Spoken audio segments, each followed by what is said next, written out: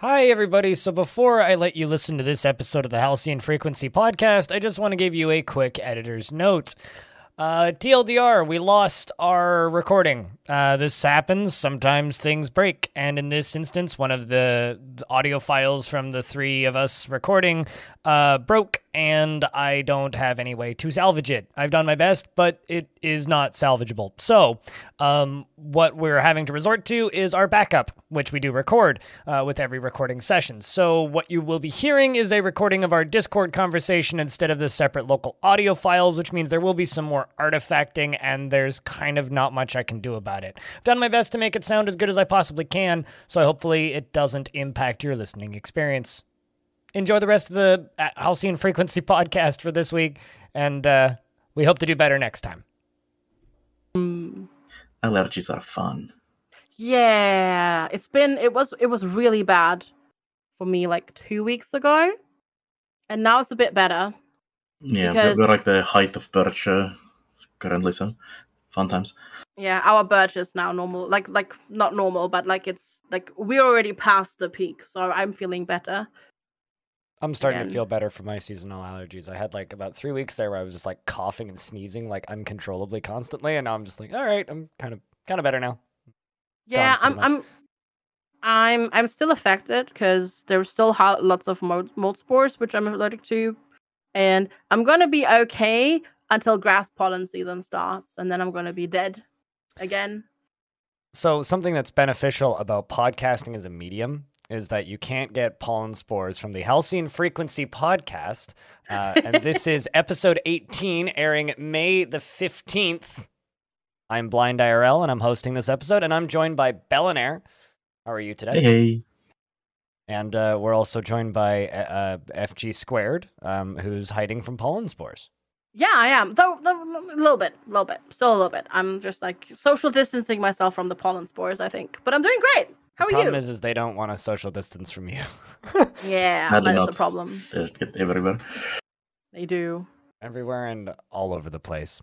So we're back for another Sunday episode of this here Halcyon Frequency podcast. We've got your general allotted rambling at the start, followed by your talk of video games and potentially controversial opinions on Songs of Conquest, followed by your allotment of news, and then I've got video game fact or fiction lined up for the very end. So I don't know. I'm really looking forward to that episode teaser. It's gonna be a pretty simple little thing, but I'm trying to like, I don't know, spice up these episodes a little bit with like something fun at the end for every episode. So just, you know, to make sure people are having fun and not just being dragged along for a show that Blind hosts.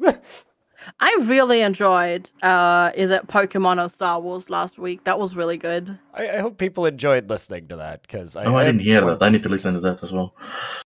Just go listen to the most recent episode of the Halcyon Frequency podcast and skip to the end. Yeah, but listen to this one first, and then go back, and then listen to all the other ones as well. Yeah, just, you know. So you're up to speed. Just, you know, set a bot so that you listen to them all, and then go back to the beginning, and then listen to them all, and go back to the beginning.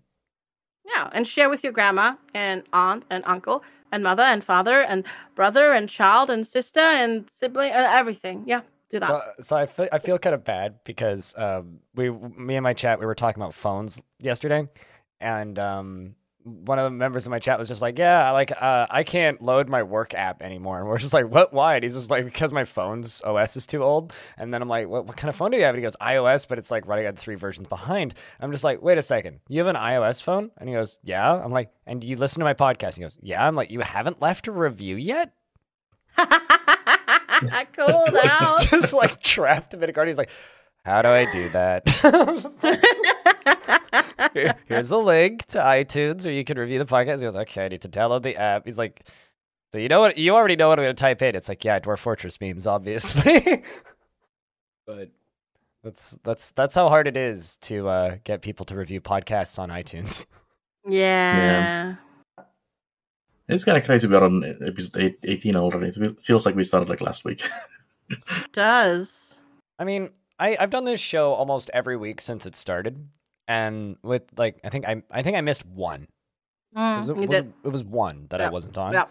And like, I also feel like we started this like a month ago. Like, this feels like a brand new show. We're gonna hit week 52, and it'll be a year. And I'm gonna be like, No.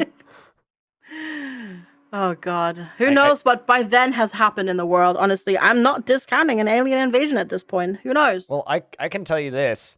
Starfield will not be out by then. Yeah, that is actually true. That's some like not well. I mean, that's kind of spoiler for later in the podcast, but like everybody already knows that, right? So yeah, I think so too. Yeah, that's one of the. I don't know. I was pretty.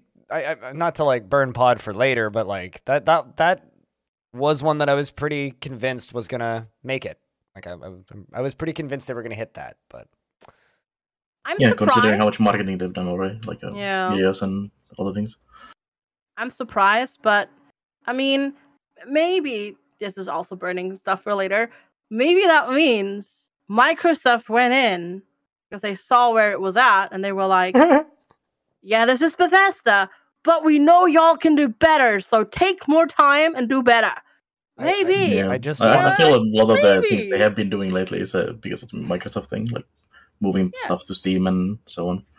Yeah. Yeah, so maybe we'll get a Bethesda game that's like actually then supported by the devs and not just by modders. Maybe. I mean, it would be a very weird thing, but it would be fitting for the times, I guess. Everything is weird, so that's fun. Yeah, true. See, that's the big thing of 2023 then. Since we're still in the intro and not quite in the games or news sections of the podcast yet, I have a obligatory blind garden update. All right. My onion clusters are sprouting. I have replicating onions. They're a tiny little white onion around the size of a shallot, and you plant one, and they turn into about 12 in a couple of about 2 months, and then you dig them up halfway. You pull off all but one and replant one, and then it grows to like 12 in a couple of weeks again, and you do it again. So every couple of weeks you get like a bundle of onions. I have 9 of them planted, and they're all sprouting, and they're all about 3 centimeters tall now. So I got little onion sprouts. So I'm very, very proud of that. I'm really jelly of your gardening thing. Also, the pack of kale you showed yesterday. It's like I want as well. I have this monster bag of kale that was given to me because the little combination of my mom and the little community garden that I go to. When I was there, the guy that was like prepping a plot right across from mine was like ripping out plants and stuff that he didn't want. He's like, "Hey, do you want like a pile of kale?" I'm just like, "Yeah."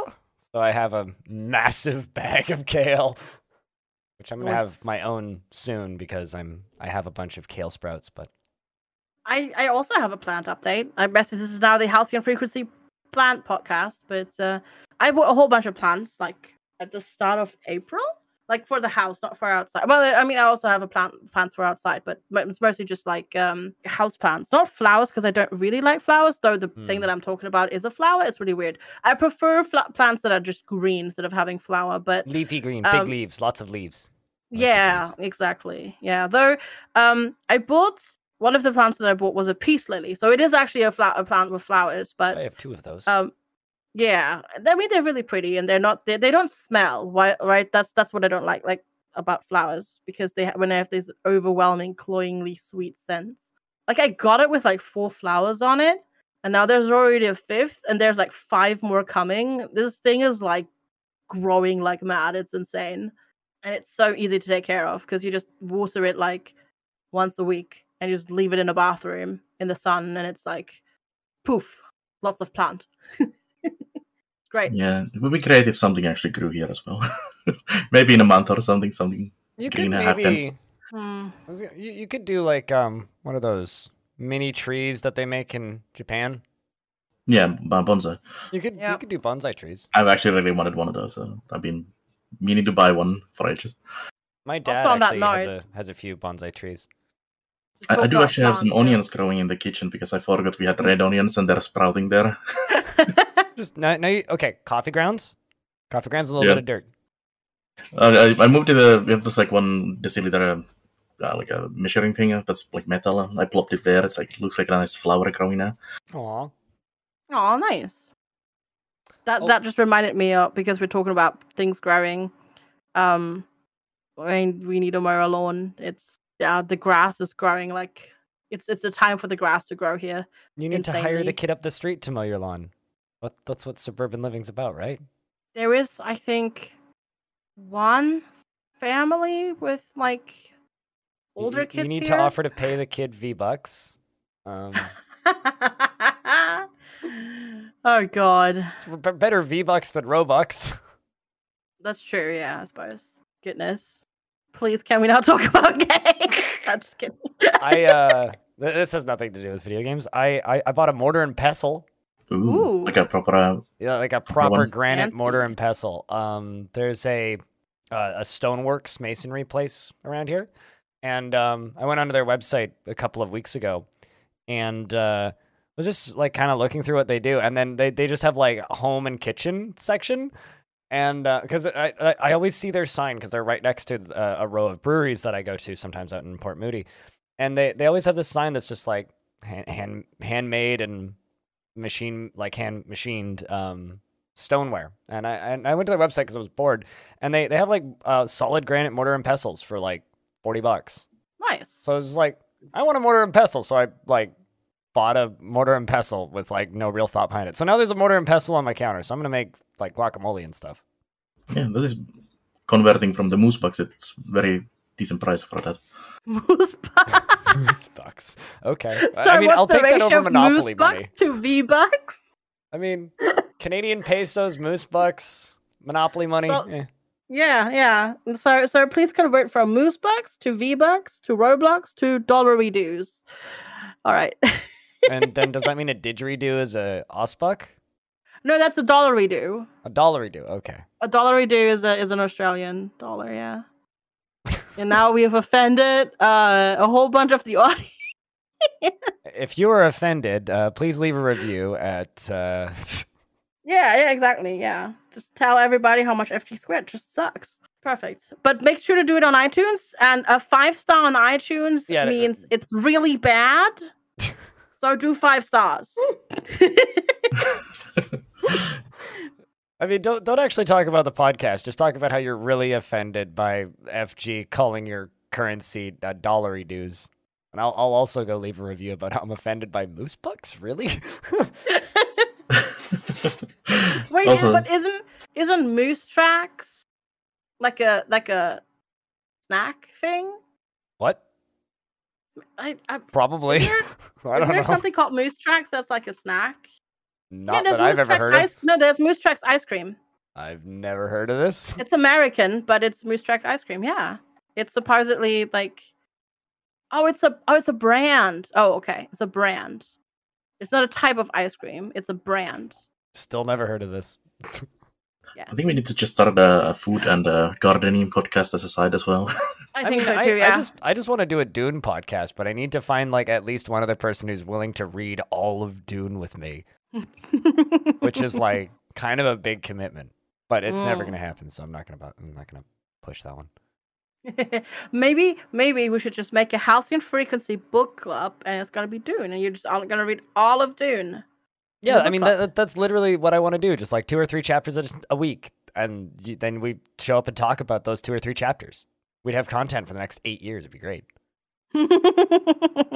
Or even like every other week and do more chapters. I don't know. It's not gonna happen. So I'm not sure if I want more book stuff in my life. I'm already drowning here. that is true. The wifey's book blogging and everything. That or we may have been standing in the middle of a rocky area today, just taking pictures of books for like 30 minutes. That or I mean, being a book influencer is actually kind of rad if you think about it. Yeah, it's very But cool. then She to actually be got some first sponsorships as well lately, so it's been interesting. Nice. Hell yeah. But then, I mean, to be fair, being a video game influencer is also pretty rad. Grass is greener, if you right? think about it. Yeah.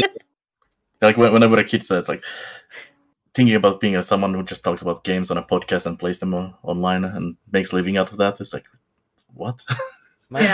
My favorite thing that I've ever said to a kid who's just like, I want to do what you do. I was like, do you want to own a car? Yeah? Well, then you don't want to do what I do. But on the topic of talking about books on the podcast, I need like one more person to play Norco so I could do a spoiler cast for Norco. Real bad. I really need fun time to play that. That could just go into this podcast feed because like I want to talk about that ending. That game is wild. The game was like about 8 hours or something like that, so it's not super long. It depends on how fast you read. If you're a really fast Slow. reader, you could get it done in 6, 5 even. It took me about 13 because I'm a slow reader. And I talk to chat a lot. And I also did 2 endings, which adds like an extra 45 minutes. It's Norco's a neat game. We talked about it on this podcast. You should go play it. It also, I think, as of yesterday anyway, it had overwhelmingly positive reviews, which is interesting because it didn't even have enough reviews to have so the recent reviews are overwhelmingly positive, and the overall reviews, it doesn't have enough to get the double overwhelmingly positive, which is kind of fantastic, but... Yeah, but also sucks for such a good game. There's a lot of... We're really spoiled for good games right now, and there's a lot of reason to talk about them. So I think that we should go to a real quick break, and when we come back, we're going to talk about some things that we're spoiled and should talk about. We'll be back in a couple minutes. Hey, my name is Arch from Arch Plays Stuff, and you're listening to the Halcyon Frequency podcast. I'm not on this one, but if you want to catch me live on Twitch, you can at twitch.tv/archplaystuff. Happy listening. Once again, this is the Halcyon Frequency Podcast, episode 18 for May 15th, 2022. I'm Blind.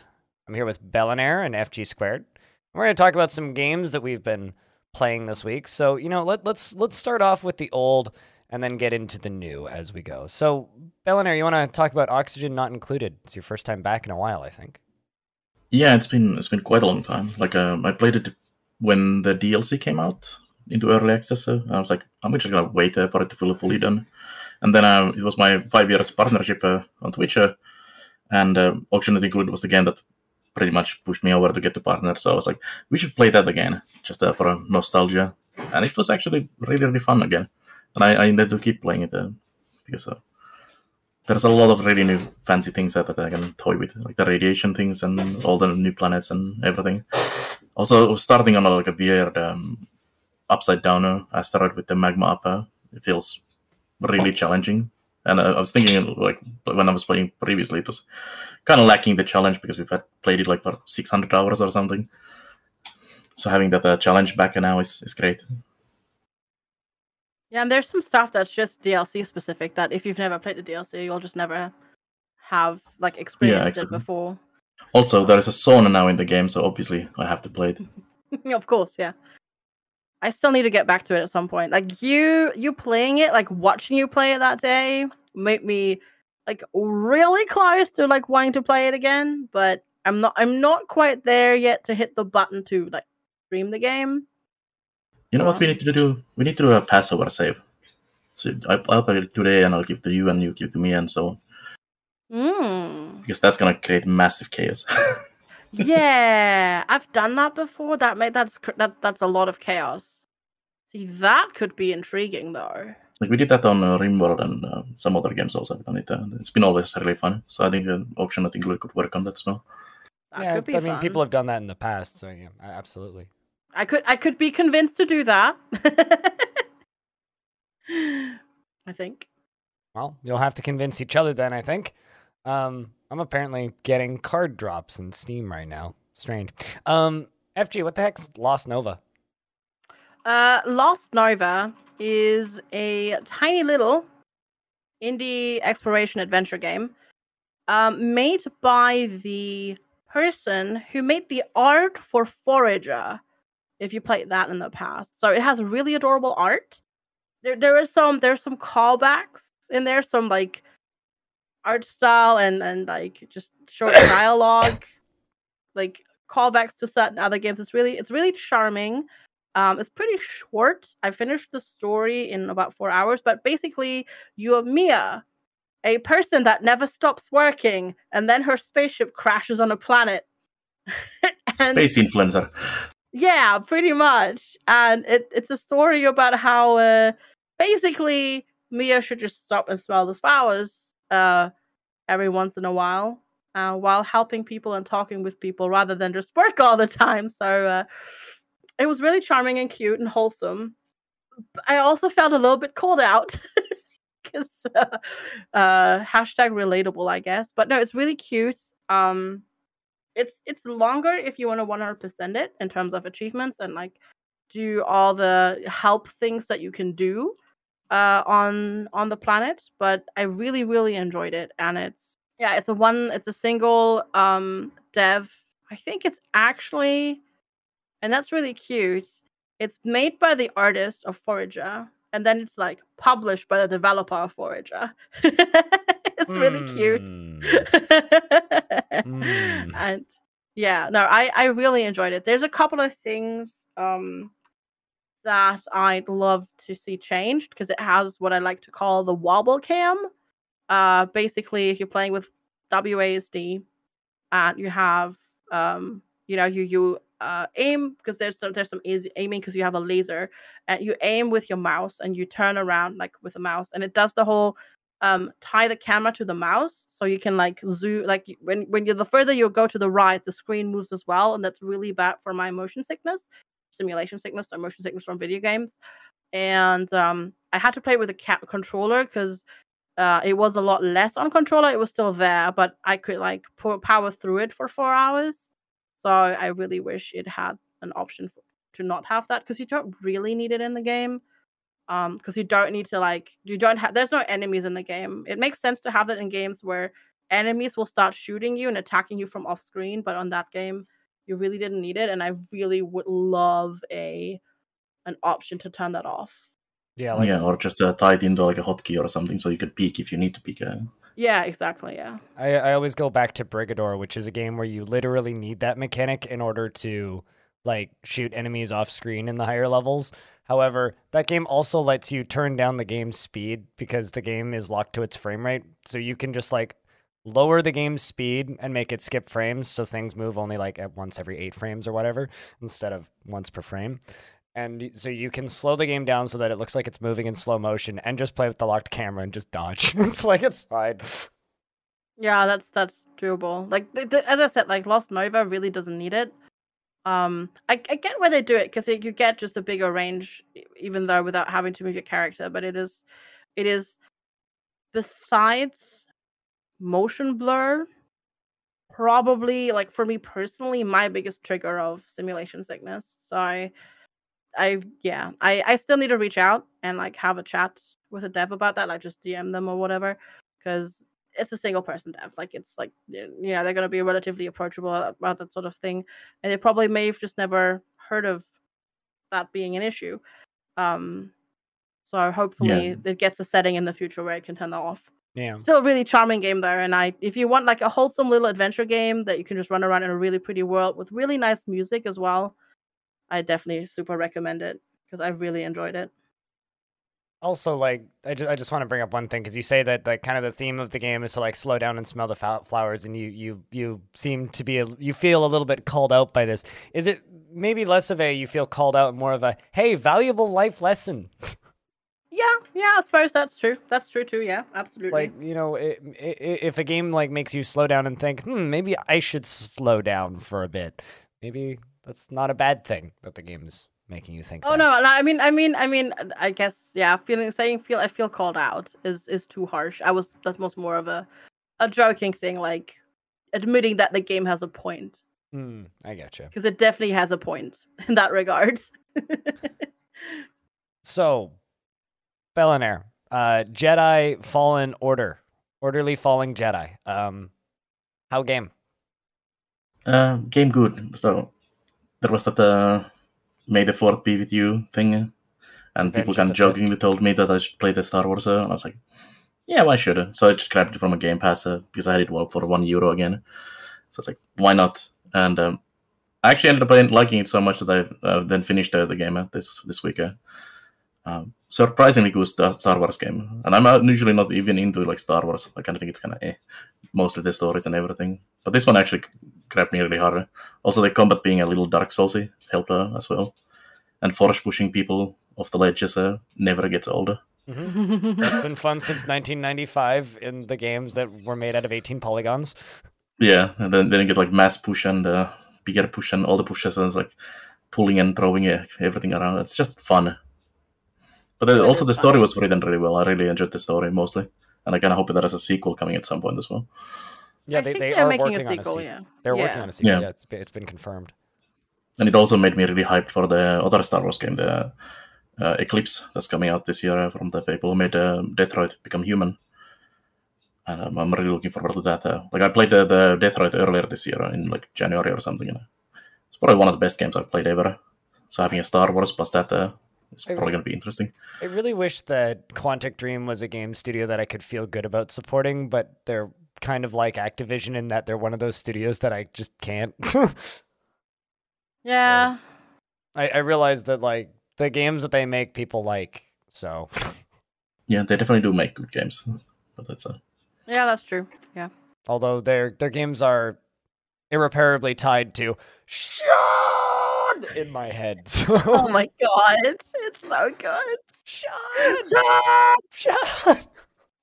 Oh god, that is to those of you who perfect. don't know what I'm talking about, there's a bug at the end of Heavy Rain that I don't know if it ever got fixed, but like you could like there was a button where you had to press to scream for help, to scream for Sean because Sean's missing, and there's a bug where it's just infinitely repeatable and you can make the line glitch over itself.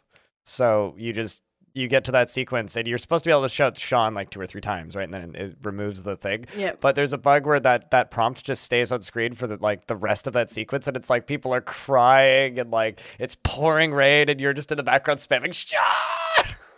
Yeah, because isn't it basically ending? Like people literally get killed, and you just go literally like main characters are dying, Yeah. completely unrelated to Sean, and like it's 8-minute sequence of like not cutscene but like quick time event essentially, and you can just sit there in the background and scream Sean for the entirety of it. Oh, that is amazing. I actually found a similar bug in Mass Effect when you went to the pilot and pressed the button there and he said Captain. And when you pressed that enough times, it bugged out, and then you could press Captain anywhere. I may have had too much fun with that. That sounds I good. also would like a personal captain, but in real life. Sure, yeah, that actually I'd be okay with that too, yeah. I need like a that was easy Staples button, except like swap it out to just say captain. But then I literally have a thing on my desk that lets me do that, and I literally needed to press today the 3 buttons out of the 12 that can do sound effects that I have actually assigned to something to find the thing that I was looking for. So I have it, I just never use that thing. So I could theoretically have a thing that just goes Captain all the time whenever I press the button, but I just forget to use it. But yeah. So, since I haven't talked about a game yet, and you guys have both talked about games, I'm gonna ramble about Citizen Sleeper for a second. Do it. So I think I mentioned this on last week's pod very briefly, but I want to dive into Citizen Sleeper for a second here because I'm about, I don't know, a third of the way through it now, I think. I'm on cycle 9, whatever that means. So do either of you know anything about Citizen Sleeper, or should I just start from the beginning? I watched you a little bit yesterday. Okay. Yeah, no, I know as well, so I'm good to go. But probably want to still go into it because there's probably people listening that have never heard about the game and what it is about. So what I'm going to say before I start this is literally everything I'm going to say is kind of either a mechanical or a story spoiler because it's a narrative-based game. So keep that in mind, I guess. So Citizen Sleeper is a science fiction, post-capitalism, gamified person. It's the science fiction post-capitalism gamification of being a person with debilitating disabilities unable to afford their health care. That is Citizen Sleeper. But what it ends up being is it's a narrative adventure that's very text heavy. That has kind of 2 sides to it. There's dialogue and there is the dice games. The kind of basic lore pitch is there are people called sleepers, and sleepers are living people that sold their consciousness to AgroCorp, which is the corporation that runs everything. And when you sell your consciousness to this corporation, they take your consciousness and they make a copy of it, and they put that copy into a synthetic human being and then you awake and you are called a sleeper. These synthetic creatures can live in hard vacuum for a time. They can live on very unhospitable planets, and they can function basically as hard laborers, and you, in theory, will wake back up in your body, but the second you're put into the sleeper, you realize, oh, this is a copy of my brain, and I am not that actual person from before. That other person that was me once, who accepted money to be ported into this body, could potentially just, wake up and go do other things, so you never know what happened to your body, essentially. So now you're locked in this body, which has feelings and can feel pain and taste and other sensations that a human can feel, except you are not human, and you do not own the rights to your body. You do not have the right to consciousness, as this game likes to remind you. You then, in the prologue of this game, escape on a freighter in an explosion in a tunnel. In a mining shaft, and you get onto a freighter, and you are shipped off, and you spend weeks and weeks and weeks in hard vacuum in this shipping container, and you wake up on the Eye in a salvage yard. And a character named Dragos, who's got a drone interface basically welded to his face, permanently implanted, wakes you up and gives you a job, knows exactly what you are, where you came from, and basically helps you kind of get back on your feet. And then the game loop becomes a loop of acquiring the mandatory pharmaceuticals that you need to keep your planned obsolescence from kicking in and your body rejecting your brain.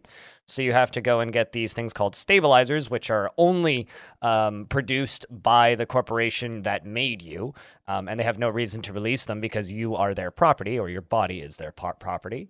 And you have to acquire these stabilizers. These stabilizers cost money, so you have to earn money. Now, every day when you wake up in this game, because the game works in cycles, which is kind of like a turn. It kind of looks like something that's going to be like an XCOM sort of like run-based thing, but it's not. It's a story game that you play to the end. Every day you wake up and you're given dice. You can have up to 6 dice. The number of dice that you are given is based off of your body's status, essentially. So you have the full bar, which is you're healthy, right? And then it goes down to fatigued. Every cycle you lose 1 pip of your body's physique, essentially. You go down to fatigued, and then you lose 1 dice. If it goes down further, you lose another dice, all the way down to only having 1 dice. Dice are 1 through 6. The higher the dice, the better outcomes you will get on jobs and tasks, and the lower the dice, the worse the outcomes could be on each task. A task can be positive, neutral, or negative. If it's positive, the task succeeds and it can move a loading clock forward. If it's neutral, it'll move the loading clock forward and you don't get any bonuses. And if it's negative, it moves the loading clock forward, but it could hurt you. So it could either cost you money, it could move other clocks forward that are negative, things like something tracking you or somebody following you or a bad event coming.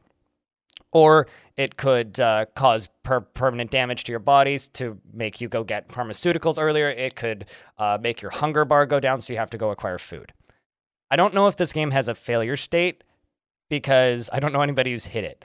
It very much seems like the dice rolls that you get and the clocks that move forward dictate what ending you get. So it's all about managing the odds of whether or not you can succeed a job to move the story forward in different ways. It's a game that autosaves constantly. You can't quick save. I was able to jump back to a quick save when I accidentally moved a day forward when I didn't intend to, but it's like not a game that you can like just put down a hard save and like save scum it. It's not that type of game. There's also a whole hacking layer where you can like dissociate from your body and go into the neural net of the station and actually use dice without the concern of a failed dice roll. Put dice into these nodes on the hacking network and extract information about the history of the station that you're on from people who've left their connections open throughout the station. But every single time, and those require specific numbers. So maybe you rolled a bunch of 1s. Some of those will only require 1s. Some of the hacking So the hacking nodes all require lower dice rolls, I should say that. So they're all below below 3. So it's 3 2s and 1s are what they require, but they require exactly that dice. So if you have 2 1s at the end and you're like, I don't want to risk it on a dangerous job, you can jump over into the hacking screen and find some nodes that you can put 1s into to just unlock data on the history of the station. So, like I said, I haven't finished the game yet. I'm going to. I'll probably finish it early next week. But the fact that it's gamifying trying to survive in a capitalist society as somebody who is rapidly dissociating and also borderline unable to afford their own meds in a world that only exists to profit from them is just a... FG was saying, like, feels called out and it strikes home. This really hits home. And it's... I was just listening here to this guy write Really the whole cool. thing. I was thinking, this sounds like my life. It's like, totally feels familiar. It's like I gave the pitch to Northern Quarter, who's I would say a friend of the show, who's another Canadian who also works in medical in his day job, and I went by his stream and he's just like, oh, what were you playing? And I told him, and I gave him kind of like the very baseline elevator pitch. He goes, man, that sounds like a lot. And it definitely sounds like some heavy topics and probably pretty depressing parts as well. It kind of is, but because of the game's setting, it's actually very light. Like the writing is dense and the themes are very dour, but it kind of has Akira vibes to it, if that makes sense. And it doesn't feel anime, but it's got that kind of, like, if you just go to the Steam page for Citizen Sleeper and you look at the character art, a lot of the characters are not larger than life. That's the wrong word, but like exaggerated in a little way that makes them really likable. So you have some, like, yeah, the world is really downtrodden and dark. Yeah, the themes are really harsh and jagged, and the things that you and your character are going to have to go through in this game are difficult, but the writing, I think, softens the blow of that a lot. Like, some minor topical spoilers here, but there's a vendor that you talk to, who you can, from what I can tell, completely skip as a character if you want to, but it's one of the starting icons, and this person sells you fungus, and he makes stir fries for you. And one of the things that you need is food. So you can totally go to the, there's an area that you can unlock where you can get really cheap food, which are just, air quotes, expired rations, which are like 5 credits a piece. Or for a few more credits, or cryo as they call it in the game, which is literally cryptocurrency. I found places where I'm mining it. But you can get cryo. And for 15 cryo, you can buy stir-fried fungus from this vendor. And if you buy, every couple of that you buy, it moves his clock forward. And when his clock fills up, you get dialogue with him. And you literally can just sit there and vent stories about your life to this fungus vendor, and he listens. And he has these little anecdotes that he kicks back at you, which are super cheerful and happy. And then he gives you this quest line where you have to go and forage for fungus in the greenways, in the greenhouses, in the basement of the space station. So you end up like with this little mini game, like hunting for fungus. And all of his dialogue is super happy. And it's like this little world within this bigger, darker world. And yeah, there's horrifying things in this game, but it's completely offset by these super cheerful, pleasant to be around, well-written characters. So, would you say it's bleak, but there's a lot of hope in the world still? There's absolutely very hopeful characters, yes. Like, another character that you run into in the first couple of cycles, I won't say anything specific about them, but let's just say they're trying to remove the final hold of the corporations on the station and boot them out entirely to evict all of the control that's left, and is trying to find the last few stalwart holdouts of the corporation that built the station initially. So there's like revolutions and uprisings and like the remnants of the old corporations being booted and stuff like that. Like, there's absolutely hope in the story, but the framing of it is like it's a very good example of extremely harsh subject matter being presented in a way that is very digestible. That's good because that actually makes the game sound even more attractive to me, because there is this trend in media recently where everything is just like nitty and gritty and dark and depressing, and there's no hope for anything. And I hate it. I hate it so much because it's you know, certainly not the grimdark type thing. Yeah, that's good. But so I haven't played it yet. It's not going to be a game that unfortunately I'll play on stream, even though people have asked. But there's just so much text in it.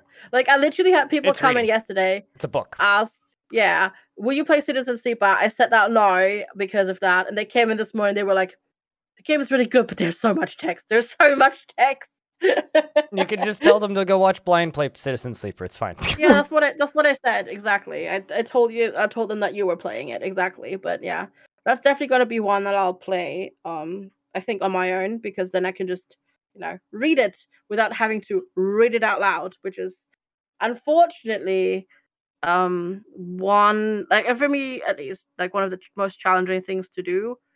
Play a game like that doesn't have a narrator or voice acting, unfortunately, because it just wrecks my voice. Yeah, it's really rough reading. So Tons and tons of text there. So something I'm going to complain about with Citizen Sleeper, for a second, is you may notice all of the things that I've said that are really, really, really, really, really nice about it are about the writing, the art direction, and I also love the music. There's a few places in the UI that just make me scratch my head. So you're on this space station, right? And it's like this circular space station. I don't think motion sickness would be an issue, but like, I think if you move the space station really quickly, it kind of made me go, whoa, that was like not a thing I like seeing. So there's that. But the dice pop-ups pop up around the station when you click on the icons. Like, it zooms in on the station, and then this UX pops up. But the UX is for the dice on the screen shifts depending on what goals there are. And there are definitely times where, like, oh, half of the dialogue will be over top of a window in the backdrop of the station. And because it's got a transparent background on the back of the little dialogue box, there's like a light right behind it, and it's the same color as the text, so I can't read a third of that flavor text. It's only happened a couple of times, but there's definitely been, I've had issues with like UI overlapping on like lighting in the background, where it's just like, oh, that's completely obscuring that piece of wording, which either means like that's intentional and wouldn't surprise me with this type of game, but it is quite annoying. So I have run into a few like minor UX gripes. Also, like, you're clicking and dragging these dice from the top of the screen.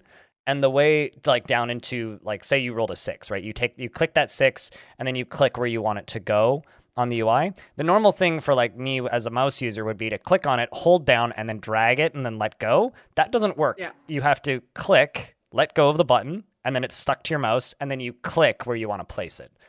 Oh, yeah, that's odd. Yeah, I would constantly do that incorrectly too. Yeah, and I constantly do it incorrectly. That, and there's like no way to reset the dice that I found. If you place it there and you decide, man, I want to put a different dice now, you have to back out of that screen to the spaceship overview and then zoom back in, which takes half a second, but is like, there's definitely places in Citizen Sleeper where it's like, yes, this was made by a really small team in 2 years. There's definitely things there, because I played their last game, which came out, like, it was like end of 2019, hold on, actually, I'm gonna double check that, but like, I played this team's other game, which was In Other Waters, which is also a great narrative adventure that with a linear storytelling that's neat. Yeah, April 3rd, 2020 was when their last game came out. So like, they're very much a writing and art studio, maybe not so much of a games design studio. I mean, this game is very much it's a dice game, and it feels like you're playing a tabletop RPG with the game, right? Which is really cool, and I love that. But there's definitely going to be a few spots where it's like, I wish that you maybe made a slightly different decision with that UI. It's really pretty, but I wish there was a slight change there in a few spots. But nothing. Yeah, it sounds like almost like it would be because of like a controller support or something. Because with a controller, you would do it more like that way. I don't even know if it has controller support. Hold on, let me check. Yeah, I don't know if that's or anything, but it sounds like it would be someone who's more used to controlling things maybe with a controller than with a keyboard and mouse. I don't think it no, it does have full controller support, so yeah, maybe. Well, maybe, yeah. Yeah. But yeah, it's nothing that would be like just actually as an example, if you go to the Steam page and you go to the 1, 2, 3, 4th screenshot, there is a 4 out of 10, the 4th screenshot. There's a thing over on the left that says critical action, and there's like windows behind it. Imagine that, but like it's the windows in the center of the screenshot instead of the ones on the left, because I've had like that almost exact camera angle with that same UI. Totally unreadable. Yeah, that's it says critical action, but you need to know whether or not it says critical action or repeatable action, because those are both important differentiators that you need to make. But aside from the minor UI gripes, this game it's been a phenomenal experience so far, and I can't wait to play through the rest of it. That's Citizen Sleeper. Yeah, I'm sold. Yeah, I need to play this as well. For me, this is going to be one that I'll play by myself, I think. Please tell me when you play it, and please play it soon, and then we can record a separate podcast with spoilers. I just want to talk about spoilers. These story games, I want to talk about them. They're fun. I feel there would be a niche for some streamer who has like a really good voice and is really good at reading things like this. Just play with these super text-heavy games. You know what's funny? I would imagine him do really well. Like people would just love to listen to that in the background. I think I might be becoming that person, because I had a better time streaming this, just audience interest and chat interaction and audience excitement wise, than Songs of Conquest, which also, came out this week. Yeah. Same. I think all three of us played. Yes. Yeah, like just to like hook into what you said there, I had a couple of people in my audience be really interested in it, and what feels like the rest of them just couldn't really care less. And but that's just I don't know, that might just be my audience.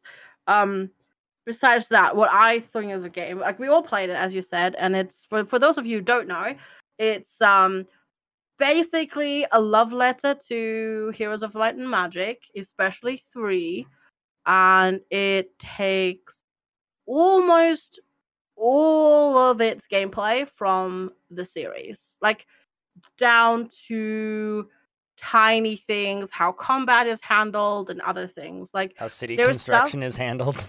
Yeah, city constructions, like the war in the overworld, because it's going back and forth between you, and then there's the other wielders that you have to like wrench the control back, so you get your production buildings back, etc., etc. And it goes so far as to like not even mention things in the tutorial that are a classic staple of Heroes of Might and Magic games, like that, for example, when you attack somebody with a melee character, or when you attack somebody in melee range, there will be a retaliation action. That is not mentioned anywhere in the game. In the tutorial, it's not mentioned anywhere. So you kind of just go like, what? They tell you about attack of opportunities, but not about that. It's very odd. There's a few things that's kind of odd about the game. So what did I think about it? I was really hyped for it, because the art was amazing. The art, like, I haven't hands down not seen pixel art that good in a really long time. But take a shot every time in this podcast we say we haven't seen pixel art that good in a really long time, because it's like every 2 or 3 episodes somebody says that. Anyway, go on. No, but pixels, like, yeah, but Songs of Conquest is like out of this world. Yeah, it is particularly good. It is wonderfully beautiful.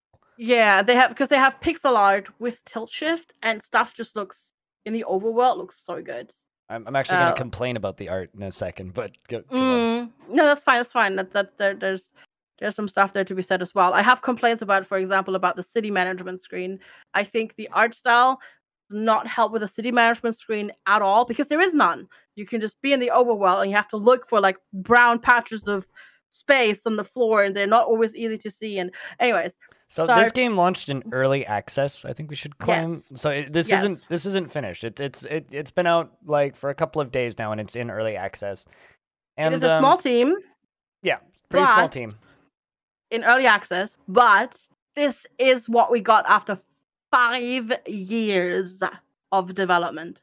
I don't think that has anything to do with anything. I mean, what is here is quite polished, so I don't think that like I mean, Jupiter Hell was in development for a decade, so they used to joke that they were going to release Jupiter Hell before Gearbox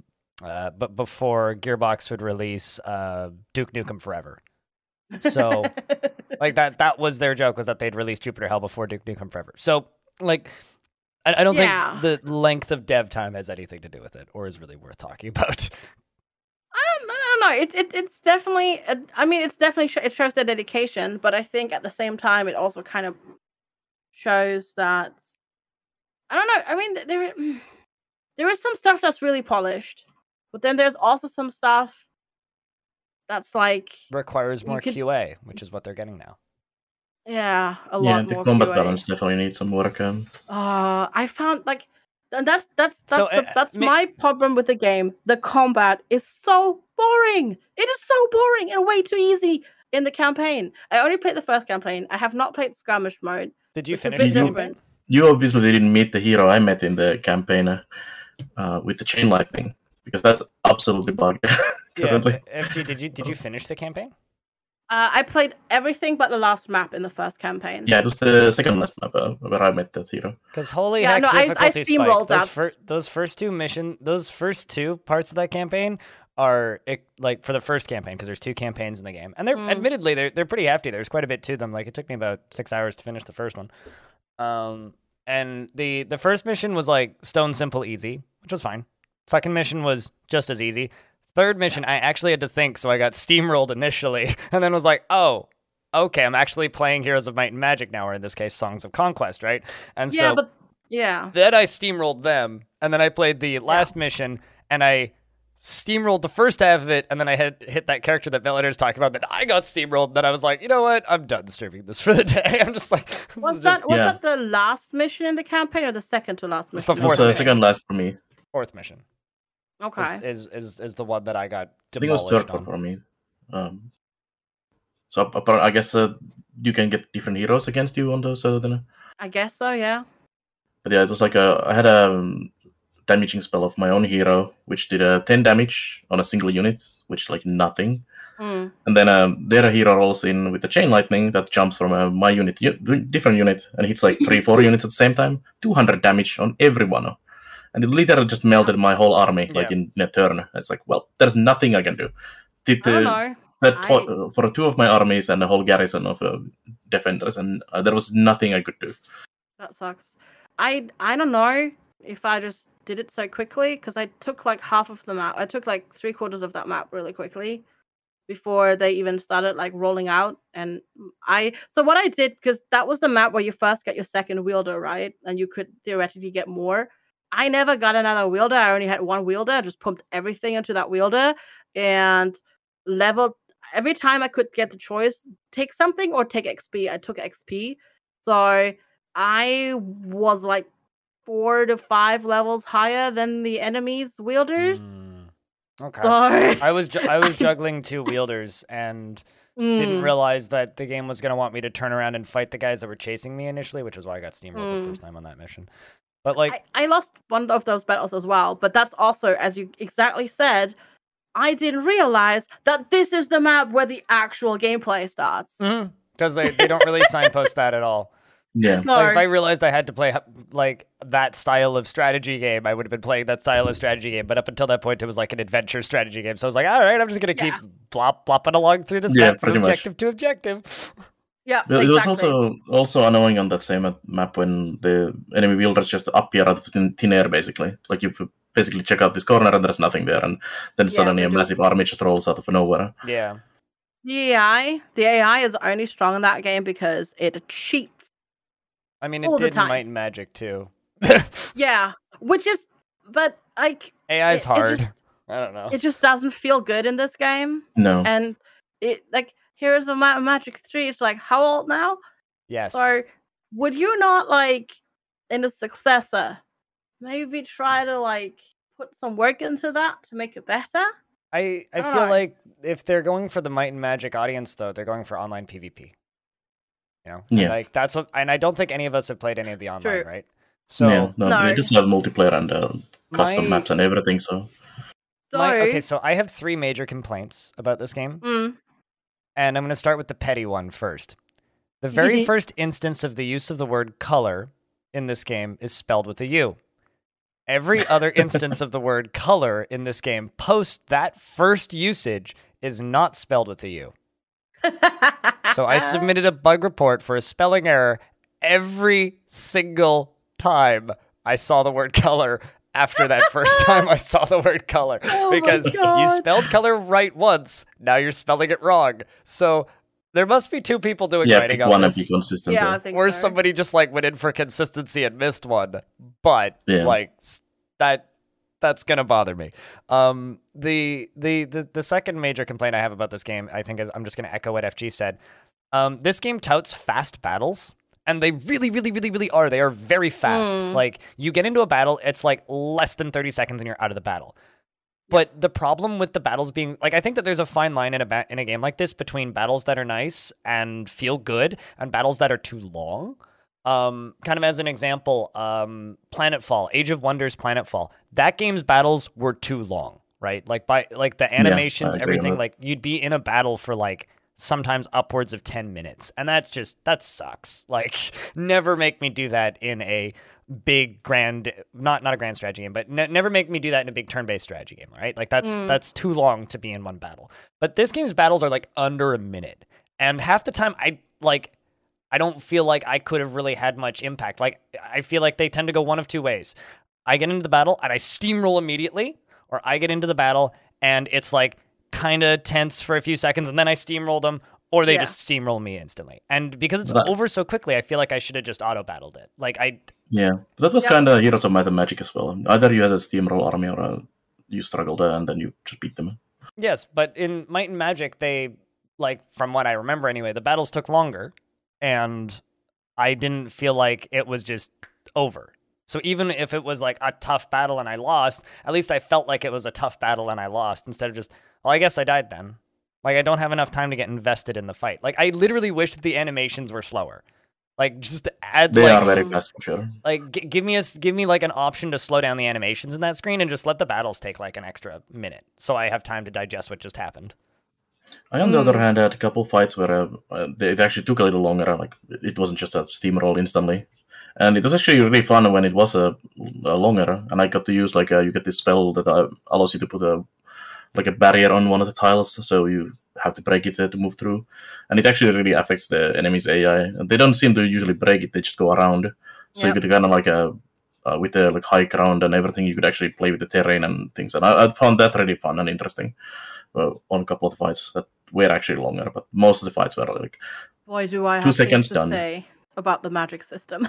Like, go ahead, sorry. The last major complaint that I have about this game that I want to air is the visuals.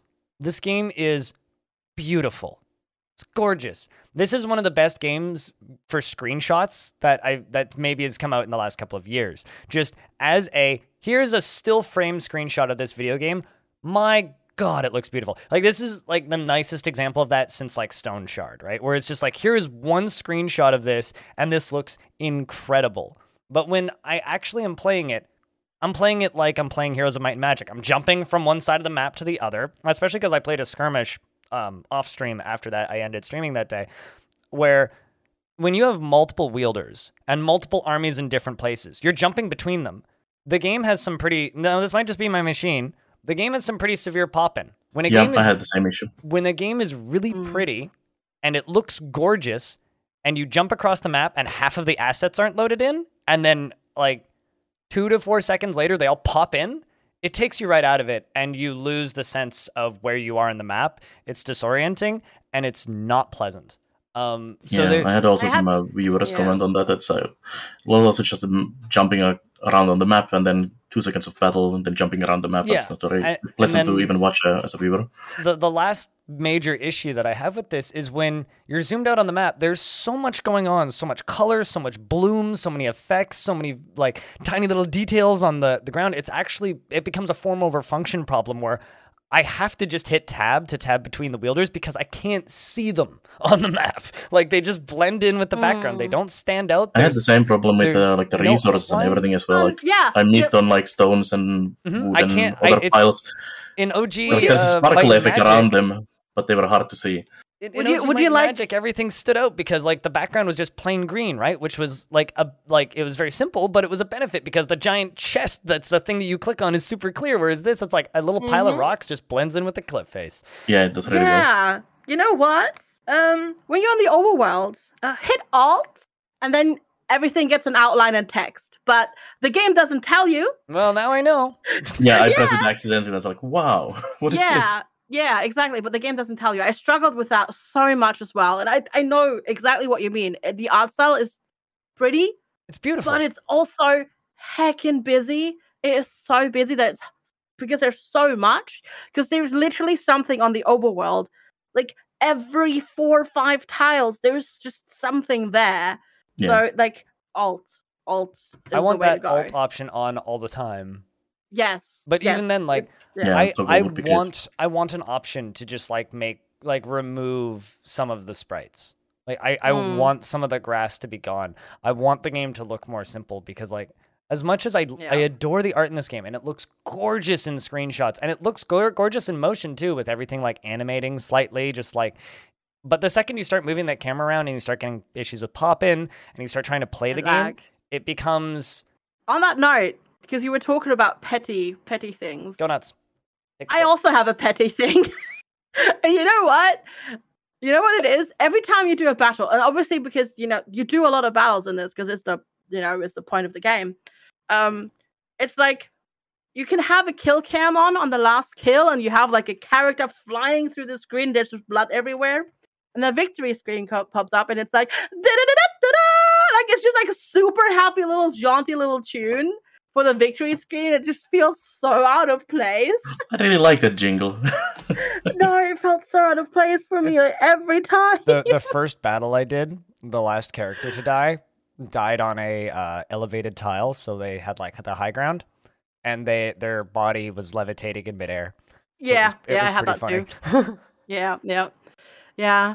But actual like serious issues that I have is so. The way this game tries to separate itself a little bit is by the magic system and by the order, like what is it called? Is that order? No, order is one of the system, like one of the essences. Essences, yes, thank you, that's the word. So there are 8, 7. No, there's different essences. And I think there's 5 different ones. Or 5, I don't know. There's essences, and you gain essences through upgrades for your wielder, but also through your troops. And different troops give you different essences. And then these essences, you get them every turn in a battle, and that unlocks spells for you. To get the good spells, first of all, it takes ages, and usually the battles are over before you get to the good spells. And to get the good spells, you have to have certain types of units.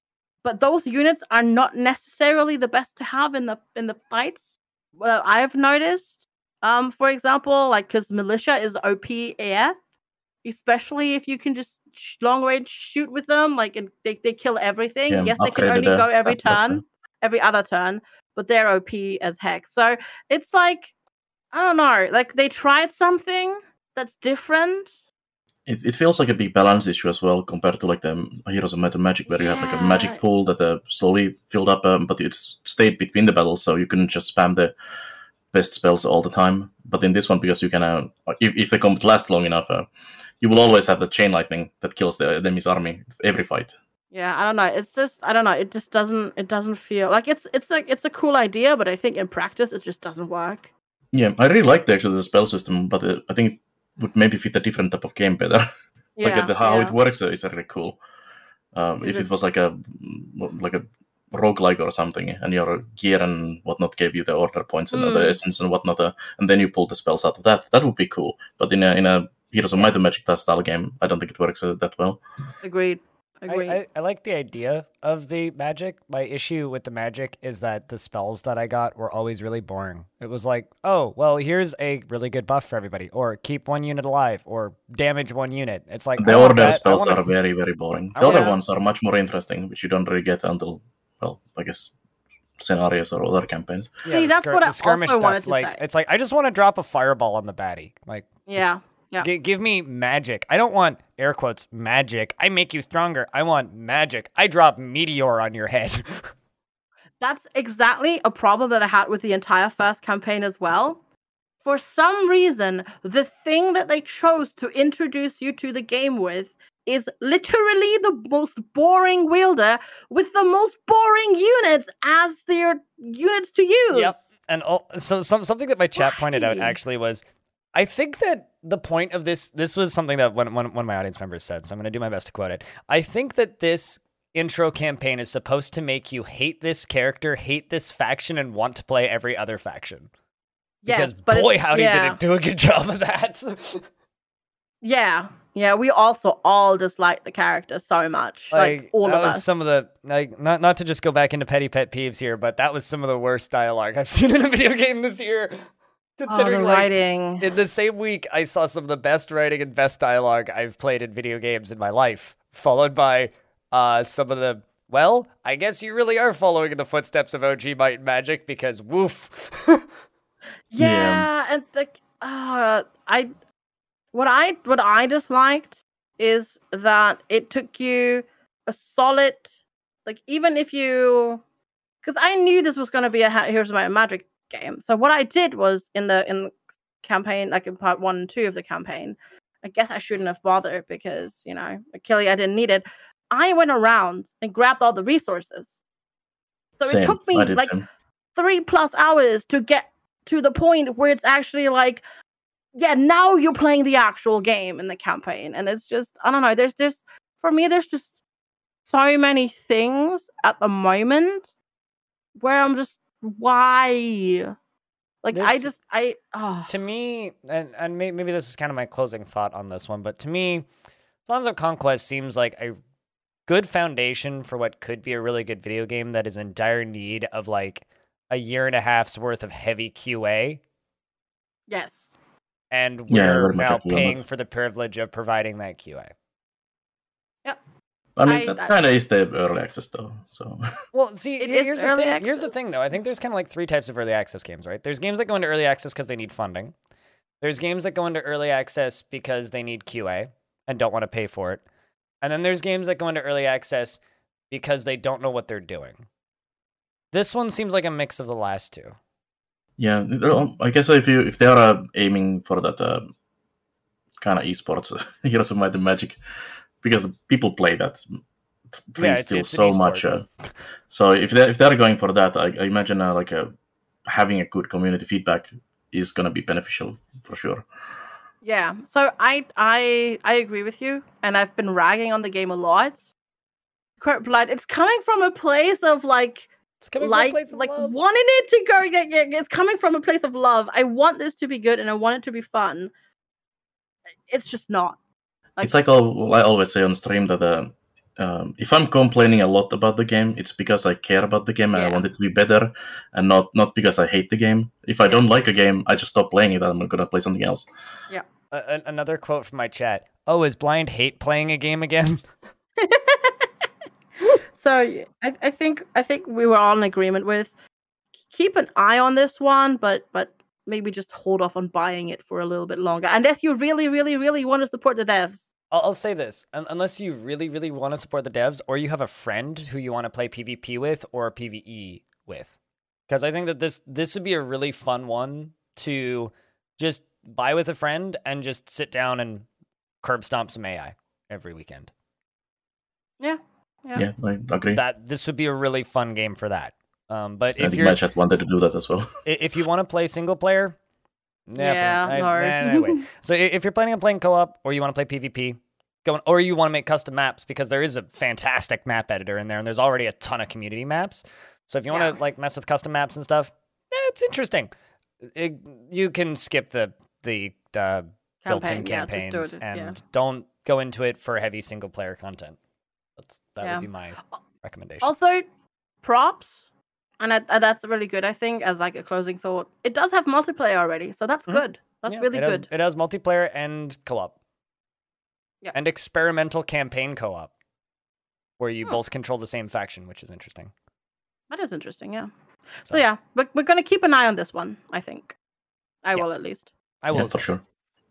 If only to look at the screenshots, that look really pretty. It reminds me, actually, the Octopath Traveler from Square Enix. Yeah. Kind of has similar triangle strategy. XLRT. Yeah. Yep. And that's a lovely style. True. On lovely style topic, Bellinaire, you want to talk about your impressions on Tile Cities? Yeah, sure. I play FG. FG was talking about it on Discord, and I was like, "Oh, this looks like a kind of neat game." And it's by the devs who are making Ostrive as well, and it's for basically support of the cause in Ukraine. But it's a small, quirky, like tile-based city building game, like a super chill, casual, where you plop down different styles of a. It's basically Tetris, but you're building a city, more or less. And FG has been playing it a bunch, and I was like, I'll try it as well for like half an hour at the start of the stream, and I'll move to the next game. 4 hours later, I'm still plopping the tiles, and I need to plop some more tiles, but I need to also play other games. It's a fantastic small game. Like it's so cheap as well. Like it costs nothing, and the money goes to a really good cause. So I can definitely recommend on that. Yes, Tile City is great. Yeah, It's like my zen chill out game. I think like we've talked about Tile Cities on here quite a bit already. I think so. Yeah. But it's... Did you feel the whole playable area yet, or are you still? No, I haven't yet. I'm at 5,200 points at the moment. Eleanor, what's your top score? I'm not actually less than 1,000, I think. Currently, because I got one up to about 4,000, and I just got bored and started over. Because it is really hard to lose on that game once you figure out how the demand system works and everything, and just keeps going and going and going. Which isn't a bad thing, though. No, it's not. And it does have a sandbox as well if you just want to plop down the tiles and not really care about anything. Yeah, with the sandbox too, you can also like just hit the R button until it finds the piece that you need. So you can. If you mess up a bunch of tiles, you can go back. Actually, I want to figure out if you can make that Square City achievement in the sandbox mode. Yeah, I know so many people who've been trying to get the Square City achievement. I don't have it either yet. That seems really difficult, actually. I came really close, and I messed up one tile and failed it. Ah, I mean, 0% of the people who own that game had that achievement, apparently. Yeah, it seems really difficult to do, especially because so many of the pieces that you get are triangles. And you have to build a perfectly square city with no holes in the middle. Yeah, it's difficult. But it's a cool game. I really like it. The thing that I like the most about Tile Cities is that I've been recommending it a bunch on stream. I haven't streamed it at all, but I've been recommending it, and I made 2 videos about it. And a bunch of my viewers that I know like don't have a lot of spending money have picked it up and are just like, yo, I have like 18 hours in this now. Like, yeah. So many of my if I look at my friends list, there is 2, 4, 6, 8. There's like over 10 people who have the game now. Yeah, so. I think my friends list is smaller than yours, so it's like mostly just like I think it's 4 people and everybody's in this stream team. So, but there's definitely like a growing list of people that I know that have it. But I think that's everything for games. Oh, actually, no, we're missing one. FG, do you want to talk about Duolingo? Because that's a game, right? Yeah, that's totally a game, right? That's literally what I wrote in the document. It's a game, right? I mean, it has gamification in it. No, I took a day off this week because I wasn't feeling well, and I played some other games, but I've already talked about them on the podcast, so I thought I'm going to talk about them because normally I'm the one who like talks about all the games. So I thought I'll just have 3, but. I did some Duolingo on Monday. Again, it's been a long time since I did it. I'm doing Japanese on it, and I don't know. It's. Can you say something in Japanese? Hi. No.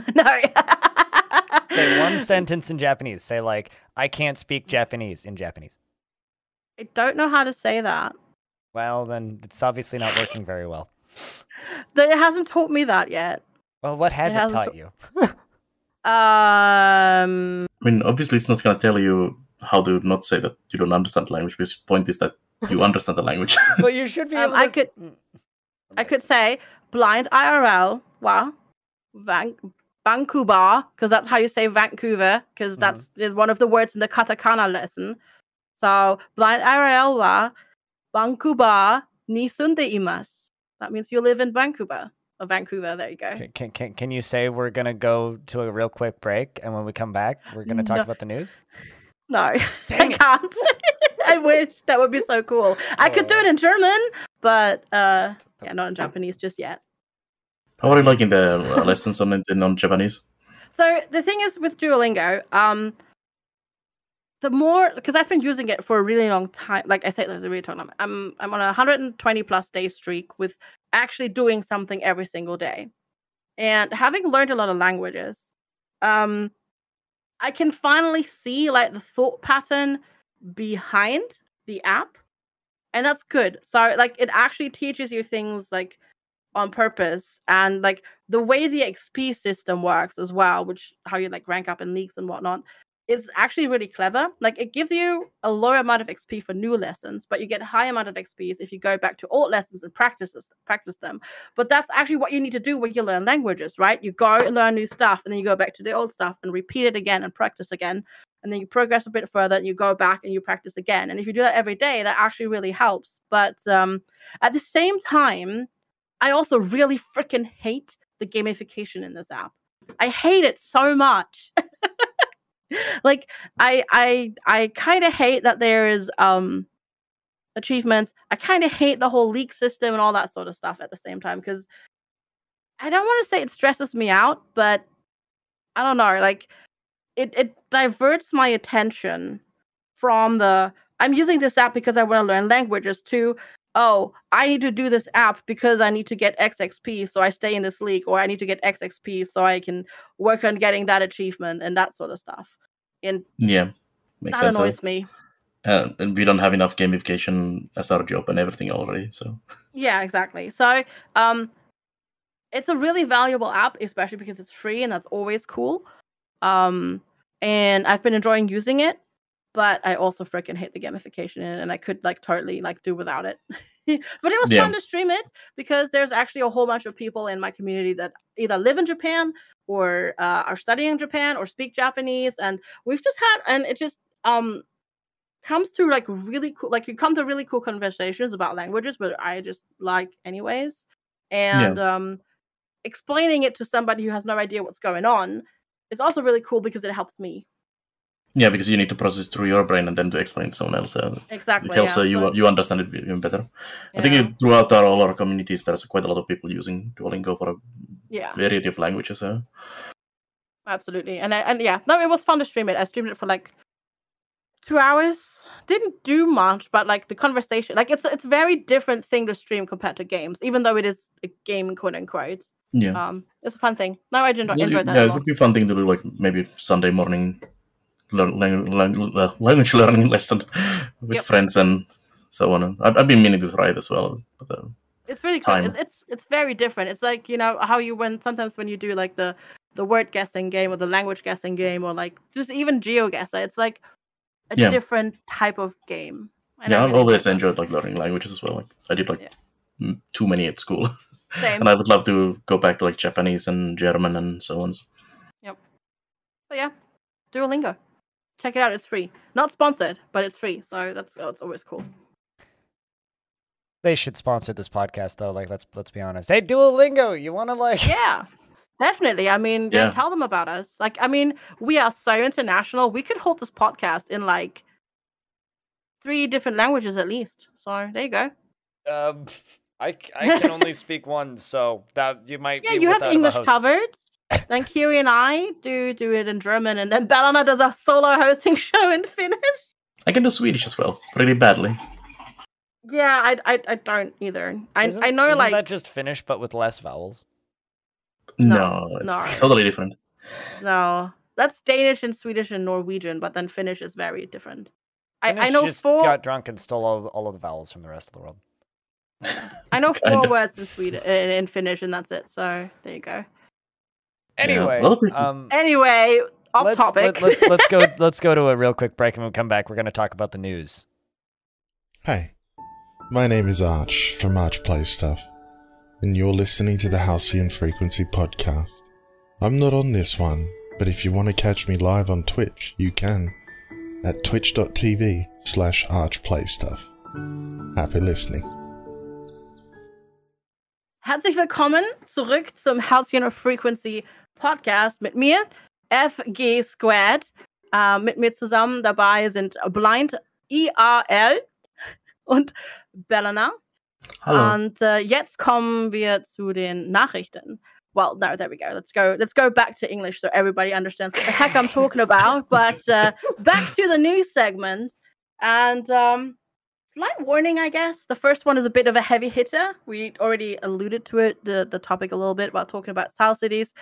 The next one is Kotaku had a very, for me personally, like interesting and intriguing article about game development during wartime in Ukraine. So if you don't want to hear about that, you might want to skip forward a little bit in the podcast. Can't blame you if you've just been hearing it in the news everywhere all the time. But basically what they did is they just interviewed various different game developers from kind of all over the country. And they've just kind of been talking about their experiences developing a game, which is your livelihood. So obviously you kind of have to keep working on it, but at the same time you also have to like fear for your life. And it's just been, for me personally, just a really fascinating read. And they've had like developers on, as I said, like from certain cities where they were actually like under enemy occupation. They were, or attack, because there were some from Kiev, for example. There were some that had like some personnel in Bucha, though they got out before stuff really happened apparently. And other people like that were already they had some people outside already of Poland. And it's just a glimpse into the life of people affected by it. And a particular line in this article that really stood out to me, I'm just going to read verbatim from this article. If you want to read the whole article, it is also linked in the podcast description. But game development, and this is like a quote from a game developer in Ukraine, and they say, "Game development is more important for me than my life," says Andrew Kokhan, which I'm probably butchering, Kokhan. Founder of Nightcat Studios, an independent Ukrainian game development studio. On March 30th, Kokhan traveled to Kiev from the southern city of Izmail to retrieve the studio's data storage devices. And at the time, the city was being shelled by Russian soldiers. While the dangers were obvious, Kokhan told Kotaku over a call that he actually had multiple reasons to enter Kiev to collect the studio's data storage devices amid the active war.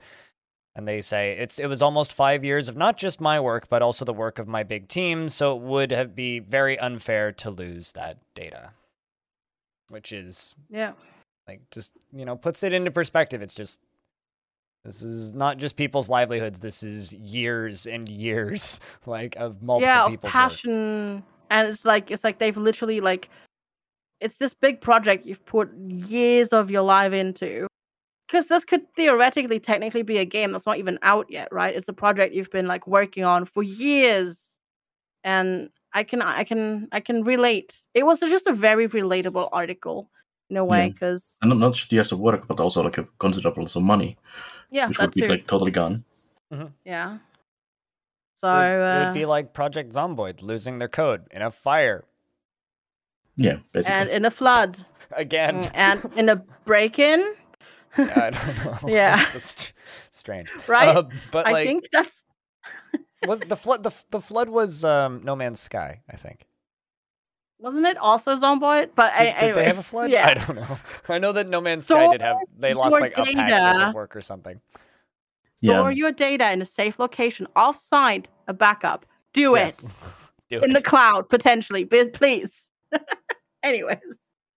Right. Yeah, no, the articles like this are difficult to read, but I do think that like if you're going to read anything about wars, it's easier to read things within industries that you understand, right? And like for me, I can read articles about geopolitics and understand some of it and then move on with my day, and a lot of that is scary and stressful and stuff that I can't affect, right? But stuff like this, as somebody who obsesses over video games, I can read an article like this and wish list and share the games. Like there's things I feel like there's things I can do even if small, right? Yeah, exactly. So Yeah, we actually like just to like give you a glimpse behind the podcast. We actually kind of debated about talking about that, and there was kind of a back and forth. Like even within me, just like whether or not do we talk about it because people kind of want maybe not to, but then at the same time, it is important to talk about, and it's important to share um resources, and also important to share resources for people affected by this.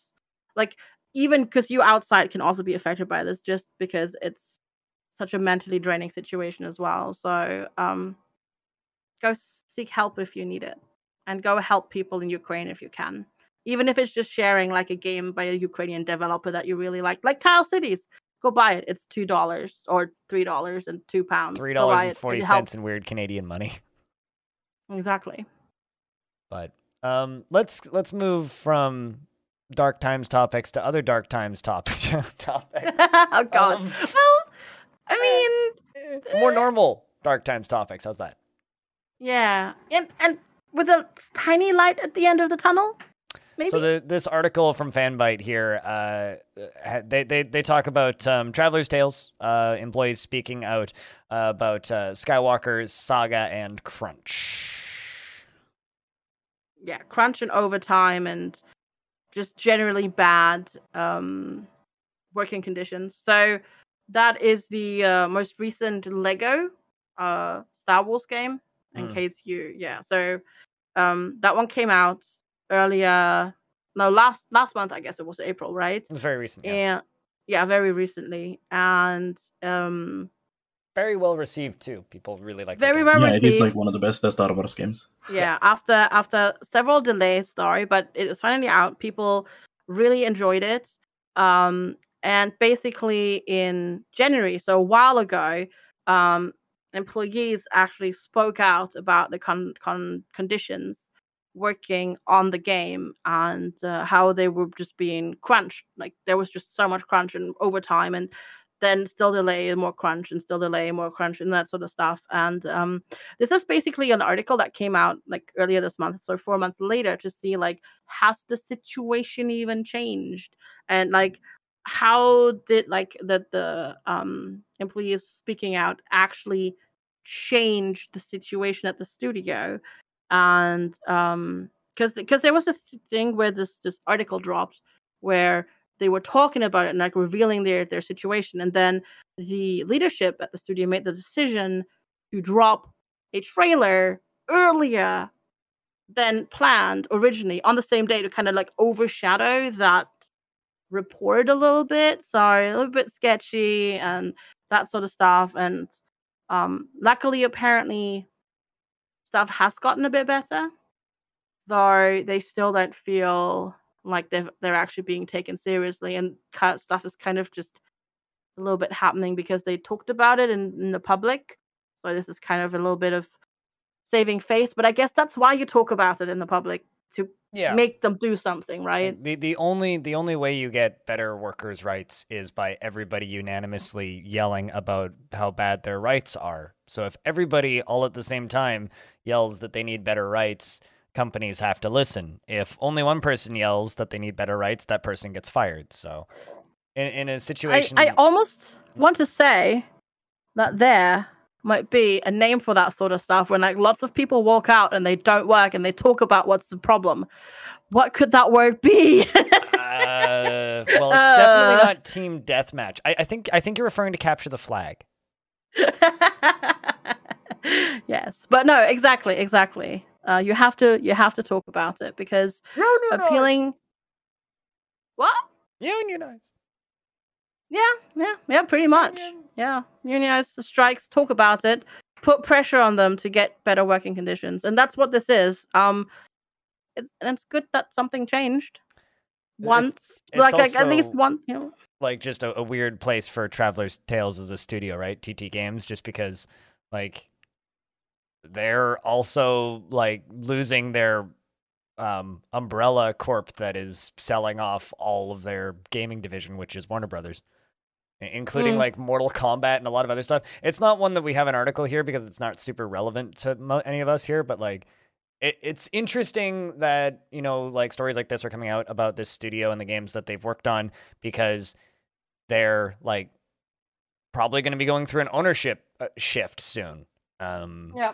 You know, we're in an era of a lot of acquisitions, and the right to make Star Wars Lego games, or just Lego games in general, is owned by Warner Brothers, and they're selling off their games division. So things are going to get weird for that studio. So I think now is probably a good time for them to be trying to kick up and make their rights better. But True. which is also weird because that Harry Potter's games are going to be a Warner Brothers thing. Anyway, but Oh yeah. and they're selling their entire games division. Anyway, Ah. do we want to move on to the next one here on the list? Slightly less sad, more So, more of like kind of point finger and laugh at Bethesda. a little bit expected, I guess. So Redfall and Starfield have been delayed. Anybody surprised? No. Not really. No. What's I mean- Redfall Especially getting- again? That's the actual problem that I have with this article. I forgot what Redfall Is was. that the vampire thing? That's the one I don't care about. The problem Yeah, same. that I have with Redfall is I keep thinking that it and Vampire the Masquerade Bloodlines something Hunt. What's that battle royale game they just released? I confuse those two games. Yeah, Blood Hunt, something like Blood that. Hunt? Yeah, Okay, Redfall yeah. and Blood Hunt are the same game in my brain. I can't So- differentiate Yeah. between the Redfall two. is an open world co-op FPS from Arcane Austin, the award-winning team behind Prey and Dishonored. Sure. So I mean, theoretically, that could be really good because Prey was fantastic. But yeah, so I remember basically, the trailer just being very Yeah, the trailer unappealing. didn't sell me at all. Like, Yeah, that's true, No, yeah. no thanks. It was like, oh look, it kind of reminds me of Overwatch for some reason. I'm done. I'm good.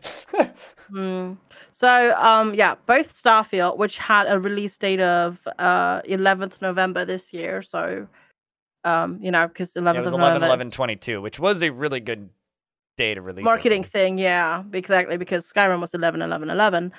But they've both been. I don't think if Redfall even had a date announced, but I think they've it was both just been- 2022 was the release date on Redfall. Yeah.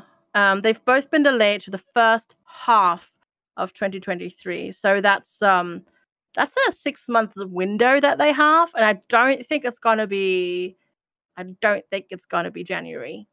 Probably No, looking not- more at April, May, I'd say. Probably not June End because of that's first kind of quarter 22. I would guess. yeah, I would think as well because June is like middle of like a summer slump already, like not many people playing. So that's probably Yeah. not going to be the release date. It's probably going to be just, you know, yeah, end of first quarter. So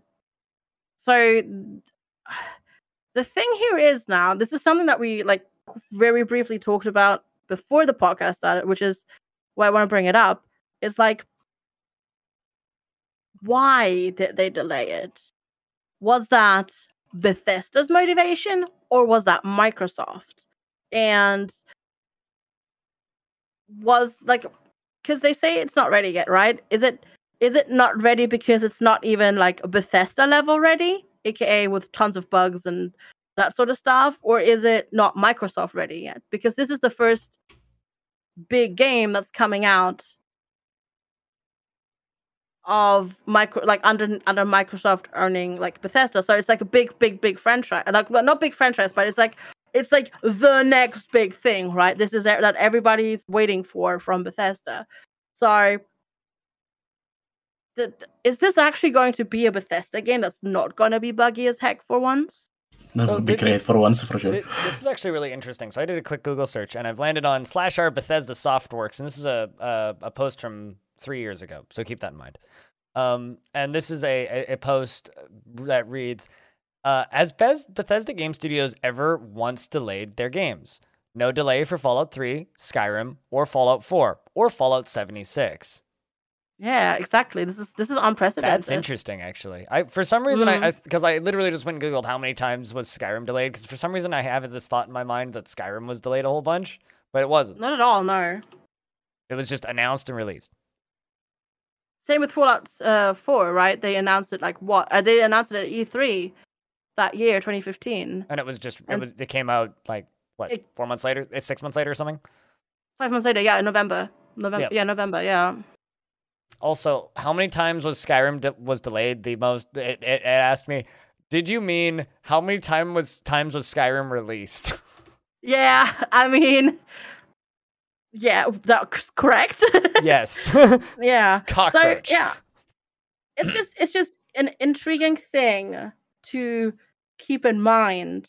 Where like it stokes like the little flame of hope in my heart. You want to know? That Go on, sorry.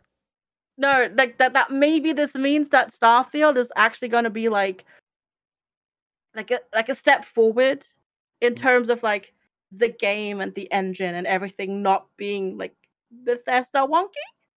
I just It's want also to that the trip over oh, a you go, rocket Glenn, ship you go, into Glenn. space. but you already are in space.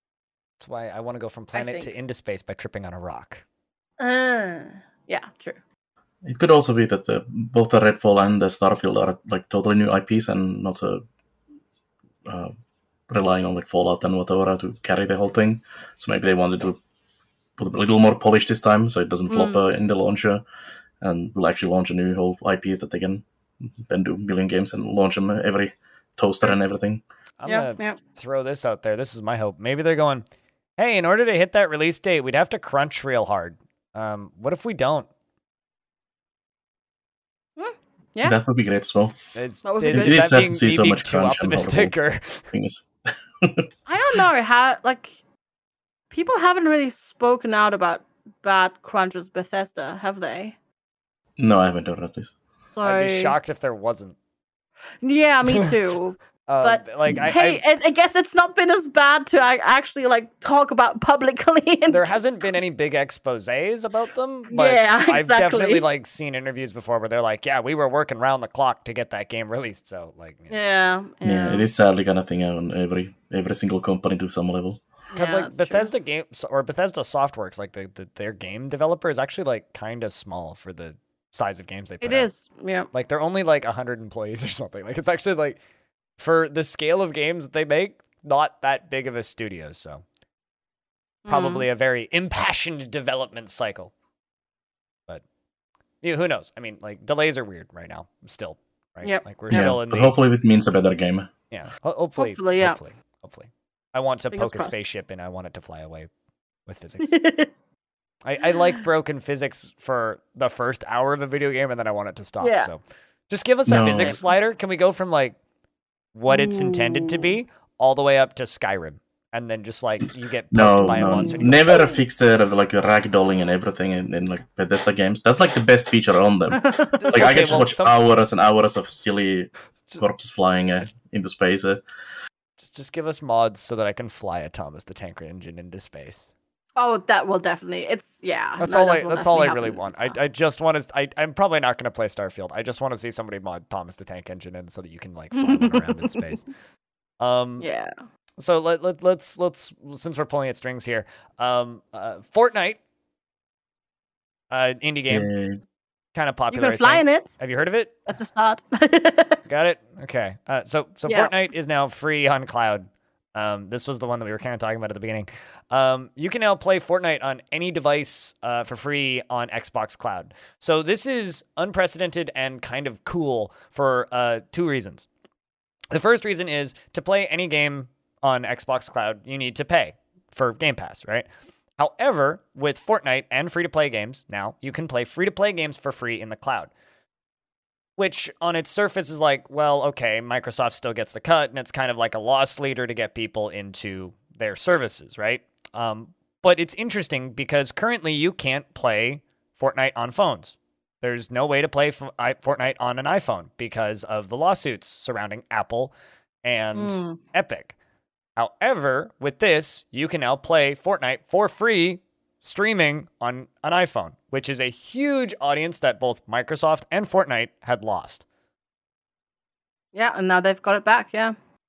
Which, in case you were tired of hearing about Fortnite, it's still one of the biggest games in the world, and that's not going to change.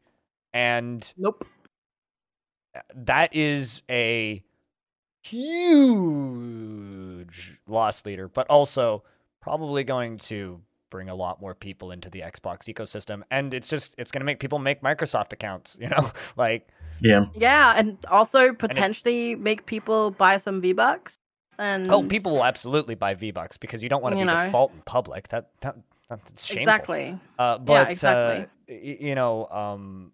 what it's actually doing is it's making kids are going to sign up for Microsoft accounts. It's continuing Microsoft's domination over this industry for years to come.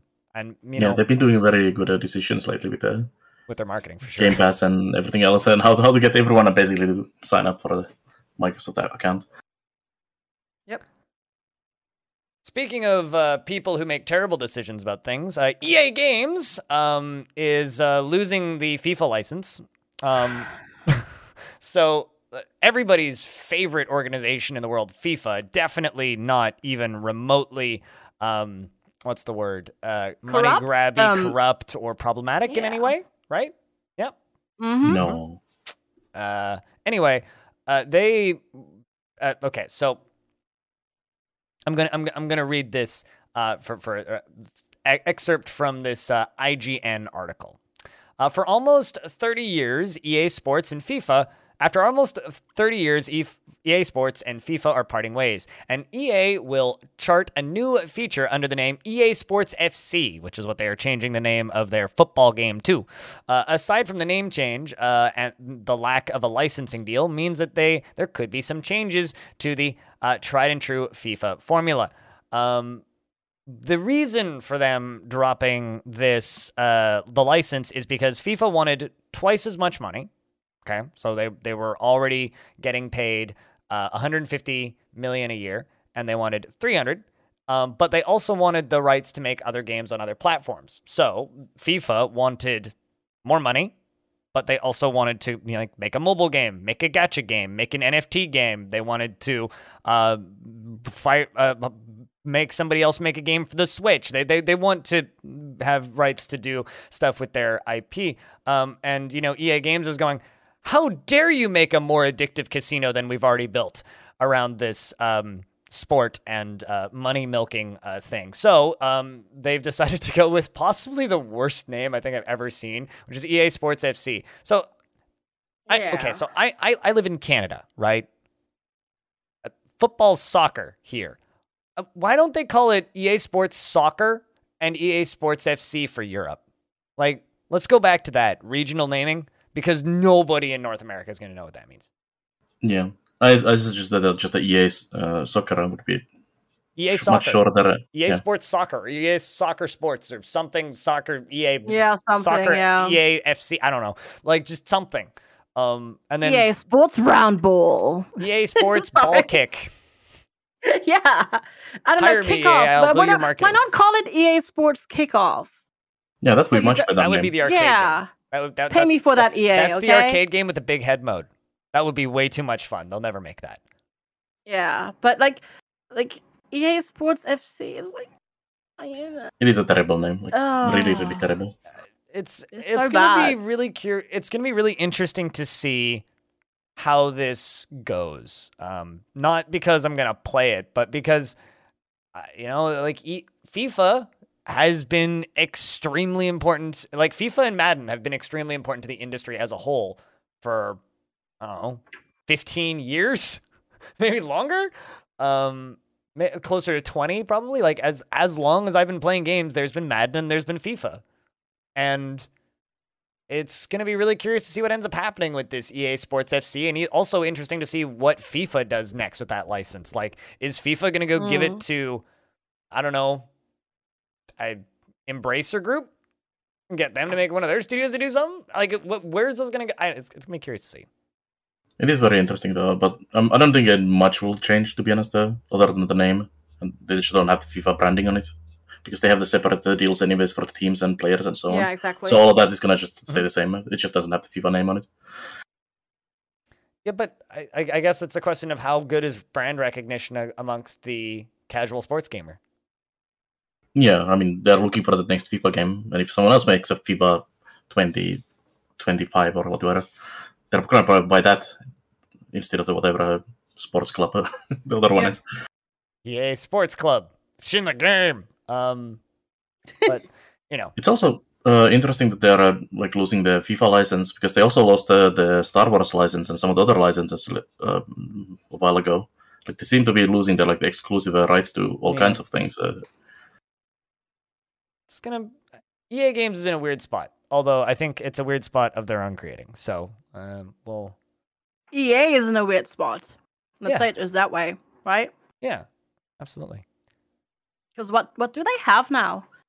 Except the Sims. Titanfall. Yeah, but they killed Apex that. Legends, Oh, true. Yeah, Apex. Yeah, okay. which is in Fair the enough. same universe as Titanfall. Yeah, true. Battlefield. Anthem. Womp, womp. All the flops, one Mhm. after another. Terraflops of flops. Anyway, that's EA Games and FIFA both being terrible companies. So I think that brings us to the end of the news segment, and I've got a little fun thing for the end here. Since we're still light on questions, if you want to submit questions to us over here at the Halcyon Frequency Podcast, go to the Halcyon Frequency Discord and leave a question on almost any subject in the questions room under podcast. But to kind of fill time here and add some added entertainment, I've prepared a little video game fact or fiction session. So are you two ready? I am ready. I have a buzzer ready. So there are no points and no winners or losers, and if you want to keep score, you can, but I don't care. Yeah, totally keep score. This particular video game fact or fiction is based on release dates. So I will say the name of a video game and the year that it came out, and it is up to you guys to tell me whether or not that release date is true or false. Okay? Ooh, okay. Oh boy. On the classic Xbox, Halo Combat Evolved came out in 2001. I have no idea. I'm gonna go with true. False. Fact. Halo Combat Evolved was released in November 2001 on the original Xbox. Really? Was that early? Oh wow. Yep. So to be fair, to my defense, I completely and utterly have paid in my life zero attention to the original Xbox and every Xbox console after that. So Yeah, and the whole Xbox, the original didn't really happen here in the backwoods of Europe. yeah. To be Although fair, the PlayStation did, so PlayStation is much bigger in this woods. I've never actually played it on the Xbox. I only ever played it on PC. So Fair enough. All right. this one's a little obtuse, so good luck. But Zork, the Yeah. text adventure, was released in 1985. It sounds about right-ish. Yeah. That sounds about right-ish. Is the same with me as well. Just fact or fiction? What do you think? I'm gonna go on fact on this as well. FG? Me too. Me Okay. too. You are both wrong. Zork released in 1980. Fair enough. That early. And is also playable in my Discord server in the text-based games room. Nice. So you I can don't know, for some Zork reason, if you want. when you said Zork, Mhm. the 2 years I had rooting around in my brain was not 85. It was 81 and 86. I think 81 was Zork 2. Maybe. Because they did make for me, like- it was immediately like Zork the Nemesis. But that's like 90s something. It is dark in here. You're going to be eaten by a grue. Sid Meier's Civilization was released in 1991. Fact or fiction? Fiction. Yeah, I think so as well. So you don't think it was released in Wait. 1991? Civilization. You said Civilization, right? Sid Meier's Civilization. Because for some reason my brain meant SimCity. Wait, 1991. Wait. I was thinking of a different game. Well, I said Civilization. Yeah. Not SimCity. Also, Sid Meier did make SimCity. So. Fact. I know, but for some reason my brain went there. It's been a long day. I say fiction. So On that both of you one. say fiction. Well, you're both wrong then, because Civilization 1 released in 1991 in varying months of the year, based on region. Hmm. Grim Fandango released in 1999. Fact or fiction? 1999 feels late, but it also feels time is weird. I don't like with the whole COVID and everything. I don't know what century it is anymore. That's why I'm doing stuff from previous centuries. The fun But thing is, we are so senile and we don't have memory of anything kind anymore. of literally not played any of these games except Zorg like decades later. I like how Zork's the one you played. Yeah, right. This is almost more of a video game history test. I mean, I got some that are more recent later, but sorry, I feel like I should have studied for this. No, but like since I played none of these games, it's really hard. And there was like a period in the late 90s. This is a fact about FG. There was a period in the late 90s and early 2000s where I didn't really play games that much, so I missed a lot of stuff from those years. yeah, It's also that's fair. A lot of these like games I didn't the play either. 80s, 90s games that came into Europe often came like later. Yeah, that's True. true. Yeah, Yeah. true. Grim Fandango released in 1999. Fact or fiction? Fact. I don't know. I'm gonna go fact on this one. You're both wrong, but I was mean. It released in 1998.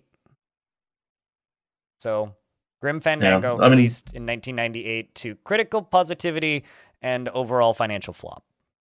There was a lot of point-of-click games during 90s, so it makes sense that it was around that time. It was one of the last ones. One of the last of that cluster of them anyway. StarCraft. The original, not Brood War, not anything else, just OG StarCraft, released in 1998. Fact or fiction? Oh, shoot. These are hard. Fact. I want to say that's a fact. Because the dates I have in my head otherwise are too early, and I know Brood War was... I'm pretty sure Brood War was 2001. I want to say fact. No, I'm gonna say fiction. Oh wait, is that when Brood War came out? I don't know, because my brain also says 1995 now. I don't know. I don't know. Are you gonna go with fact or fiction? No, I'm gonna stand by what I said. Fact. Okay. Even if it's incorrect, yes. StarCraft did, in fact, released in 1998, same year as Half-Life. What a hell of a year for video games. Bloody Half-Life, Grim Fandango, and StarCraft in 1 year. Like, yeah, the whole end of 90s, so it's like all the things. 98 is like the year that all the video games came out. Basically, like every major franchise that still exists in some way or another or was important practically released. Which is kind of crazy because it's over 20 years ago. Yeah. No, absolutely. Thanks. I didn't need that this Friday evening. Speaking of things that are older than 20 years and also important franchises, The Legend of Zelda released in North America in 1986. We don't know about the North America. That is... it sounds about right. Bellinaire fact? I'm gonna go fact. Actually... No, wait. The original. The original, yes. On the Nintendo Entertainment Console. So I was born about 80... Well, not about. I was born in 84. And then I got my Nintendo around when I was 6. And I got the Zelda. Yeah, but Zelda, the first Zelda release in Europe was almost 2 years after that's one thing. The release. That's the thing. Like that was very late. I'm talking about the original Japanese /NA release, which was first. It released later. Yeah. Europe. It was like 6 months later for each one, actually. I think. I just don't remember if the US had the NES in 1986 already. I think in 80. Because don't say it. Don't say anything. Don't say anything.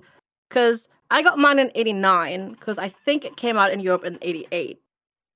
All I know is everybody had them by the time I was born because I was born in 94. So I'm gonna say fact. I'm gonna say fact. Fact? Yeah.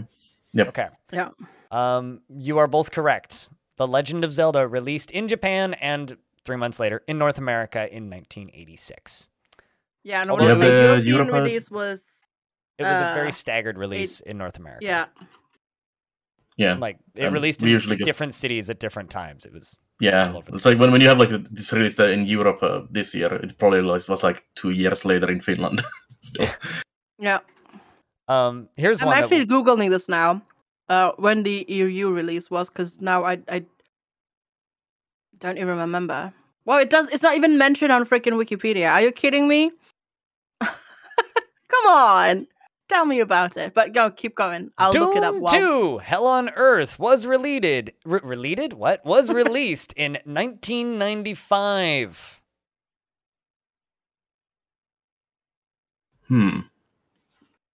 Well, obviously, if Half-Life was 98, Oh then god. at least it's like a few years before it. Yeah. But is 3 years enough? That actually kind of puts into perspective how big of a tech jump Half-Life must have been at the time. Because I played all those Yeah, games I mean, after they were all out, it was like mind blowing when we got to play it first time. right? Yeah. I'm gonna go fact on this. Fact. Yeah. Same. Same. I was kind of mean on that one. Doom 2 released in 1994, the year I was born. Myst, M-Y-S-T, Oh no. released in 1993. Bad memories. Fact or fiction? Fact. I wanna say Yeah, fact. seems about right. That seems about right. Yeah, that seems about right. Nailed it. Myst did in fact released in 1993. Here's another fun one. Baldur's Gate 2 released in 2002. Was it that late? Fact. I want to say. I need to do math. I was how much I was? 18? No, maybe. No, it must be earlier. I'm gonna go fiction. Eleanor is correct. It was released in the year 2000. Oh, darn it. XCOM 2 by Firaxis was released in 2016. False. 2016. False. I want to say false. 6 years ago. Yeah, I'm gonna say false as well. Fact, it released in 2016. Go look it up on Steam. Really? Yeah. That would just hurt my brain when I looked at it like an hour and a half ago. I was like, what? I thought that was part of when I was playing that. Well, maybe it was actually. Oh no, it was probably the DLC, the expansion. Yeah, maybe. But Huh. yeah, February 4th, 2016 for XCOM 2. Yeah, I remember New watching you one. stream that, Bill. Oh, 2. I didn't hear 2. I said XCOM 2. Yeah, I just heard. That's why I'm saying I heard XCOM. That's why I was thinking like, no, that's too early. But no, for XCOM 2, yeah, 100%. Yeah, okay, never mind. Okay, that's just me. I just Marvel misheard. XCOM is coming out. Ooh, yeah, good question. Forgot that existed. Roblox, released in 2008. Fact or But fiction? how- 14 years ago. I'm gonna go. What am I gonna go? I'm gonna go fiction on this. I know it's been around for a while, but I don't think it's been around since 2008. So I'm going to say fiction as well. Well, you're both right, but for the wrong reason. It's 2005 was when it originally went into public release. I think time is broken. And also, Yeah. like, the thing that I love to remind people is everybody's just like, oh, yeah, well, I mean, Roblox is just worse Minecraft. It's like, yeah, but, like, Roblox is older than Minecraft, which hurts people's memories sometimes when they realize that. It's like, it's also older, almost sort of older than Dwarf Fortress because it went into private beta, like, 2 years before. But anyway, Dang. that was video game history fact or fiction. Do you have fun? Yes. It was Or did very I fun. just make you Yes. both feel like you aged 10 years? Also, That too. I And my won, memory so it's is fun. not- Yeah. My memory is broken, clearly. Yeah, I mean, at least we got the ballpark where they were. It Yeah, kind of true. sounds right, but year here or there, it's kind of hard to know, especially because they released it so weirdly in different regions. Mm. Yeah. But I do have to say, the whole Roblox thing is probably the thing that blew my mind the most. You know, That's been around that long. I have this memory of being at church after Sunday school, and my friend's little brother, like me and my friend, we were talking about Age of Empires 3, I want to say. And his little brother comes up to us and goes, "Have you heard of Roblox?" And we both looked at him and we were like, "What?" And he goes, "Yeah, Roblox. You can like make games in and stuff." And we both thought it was the dumbest thing ever. Actually, we might have been talking about Age of Empires 2. Might have been that far back. Anyway, we were talking about Age of Empires, and his little brother came up to us and asked if we'd heard of Roblox, and he goes, "Oh, it's a stupid game he's been playing." See, I think the thing why I That was missed like out on around it 2006.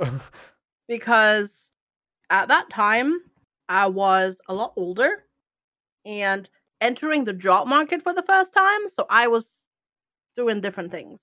Yeah, but it's still just like Roblox is like one of the biggest juggernauts of the industry, and it didn't become that until like not super long ago.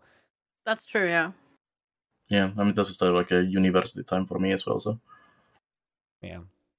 Definitely doing better things than playing Roblox. But when you're not playing Roblox... playing Warcraft.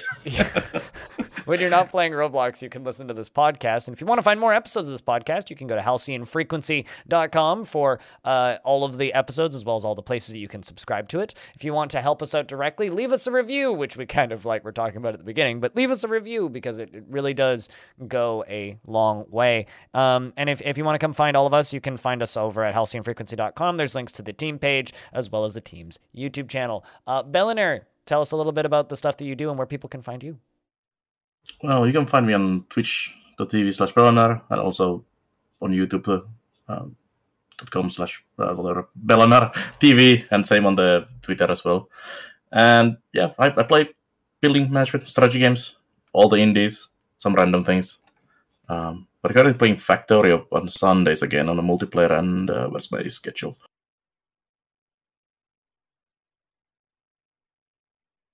And FG, you want to tell us a little bit about where people can find you and the stuff that you do on the internet?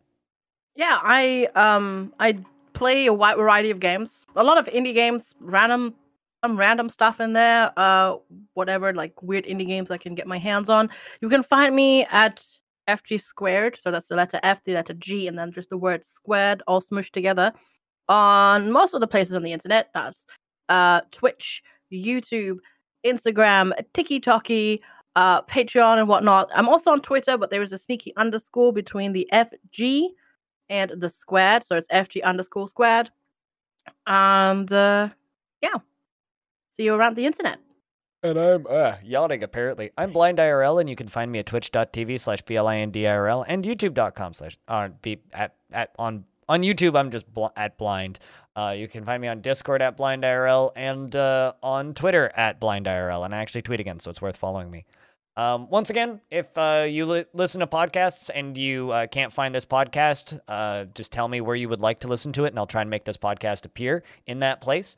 And share this podcast around. You know, like there's no algorithms governing how big podcasts can get based on cool search terms. So if you like this show, share it to somebody. Play it for your dog. Throw it out the window playing on a cassette deck. I don't know what people do these days, but just like, you know, tell people that we exist so that more people listen.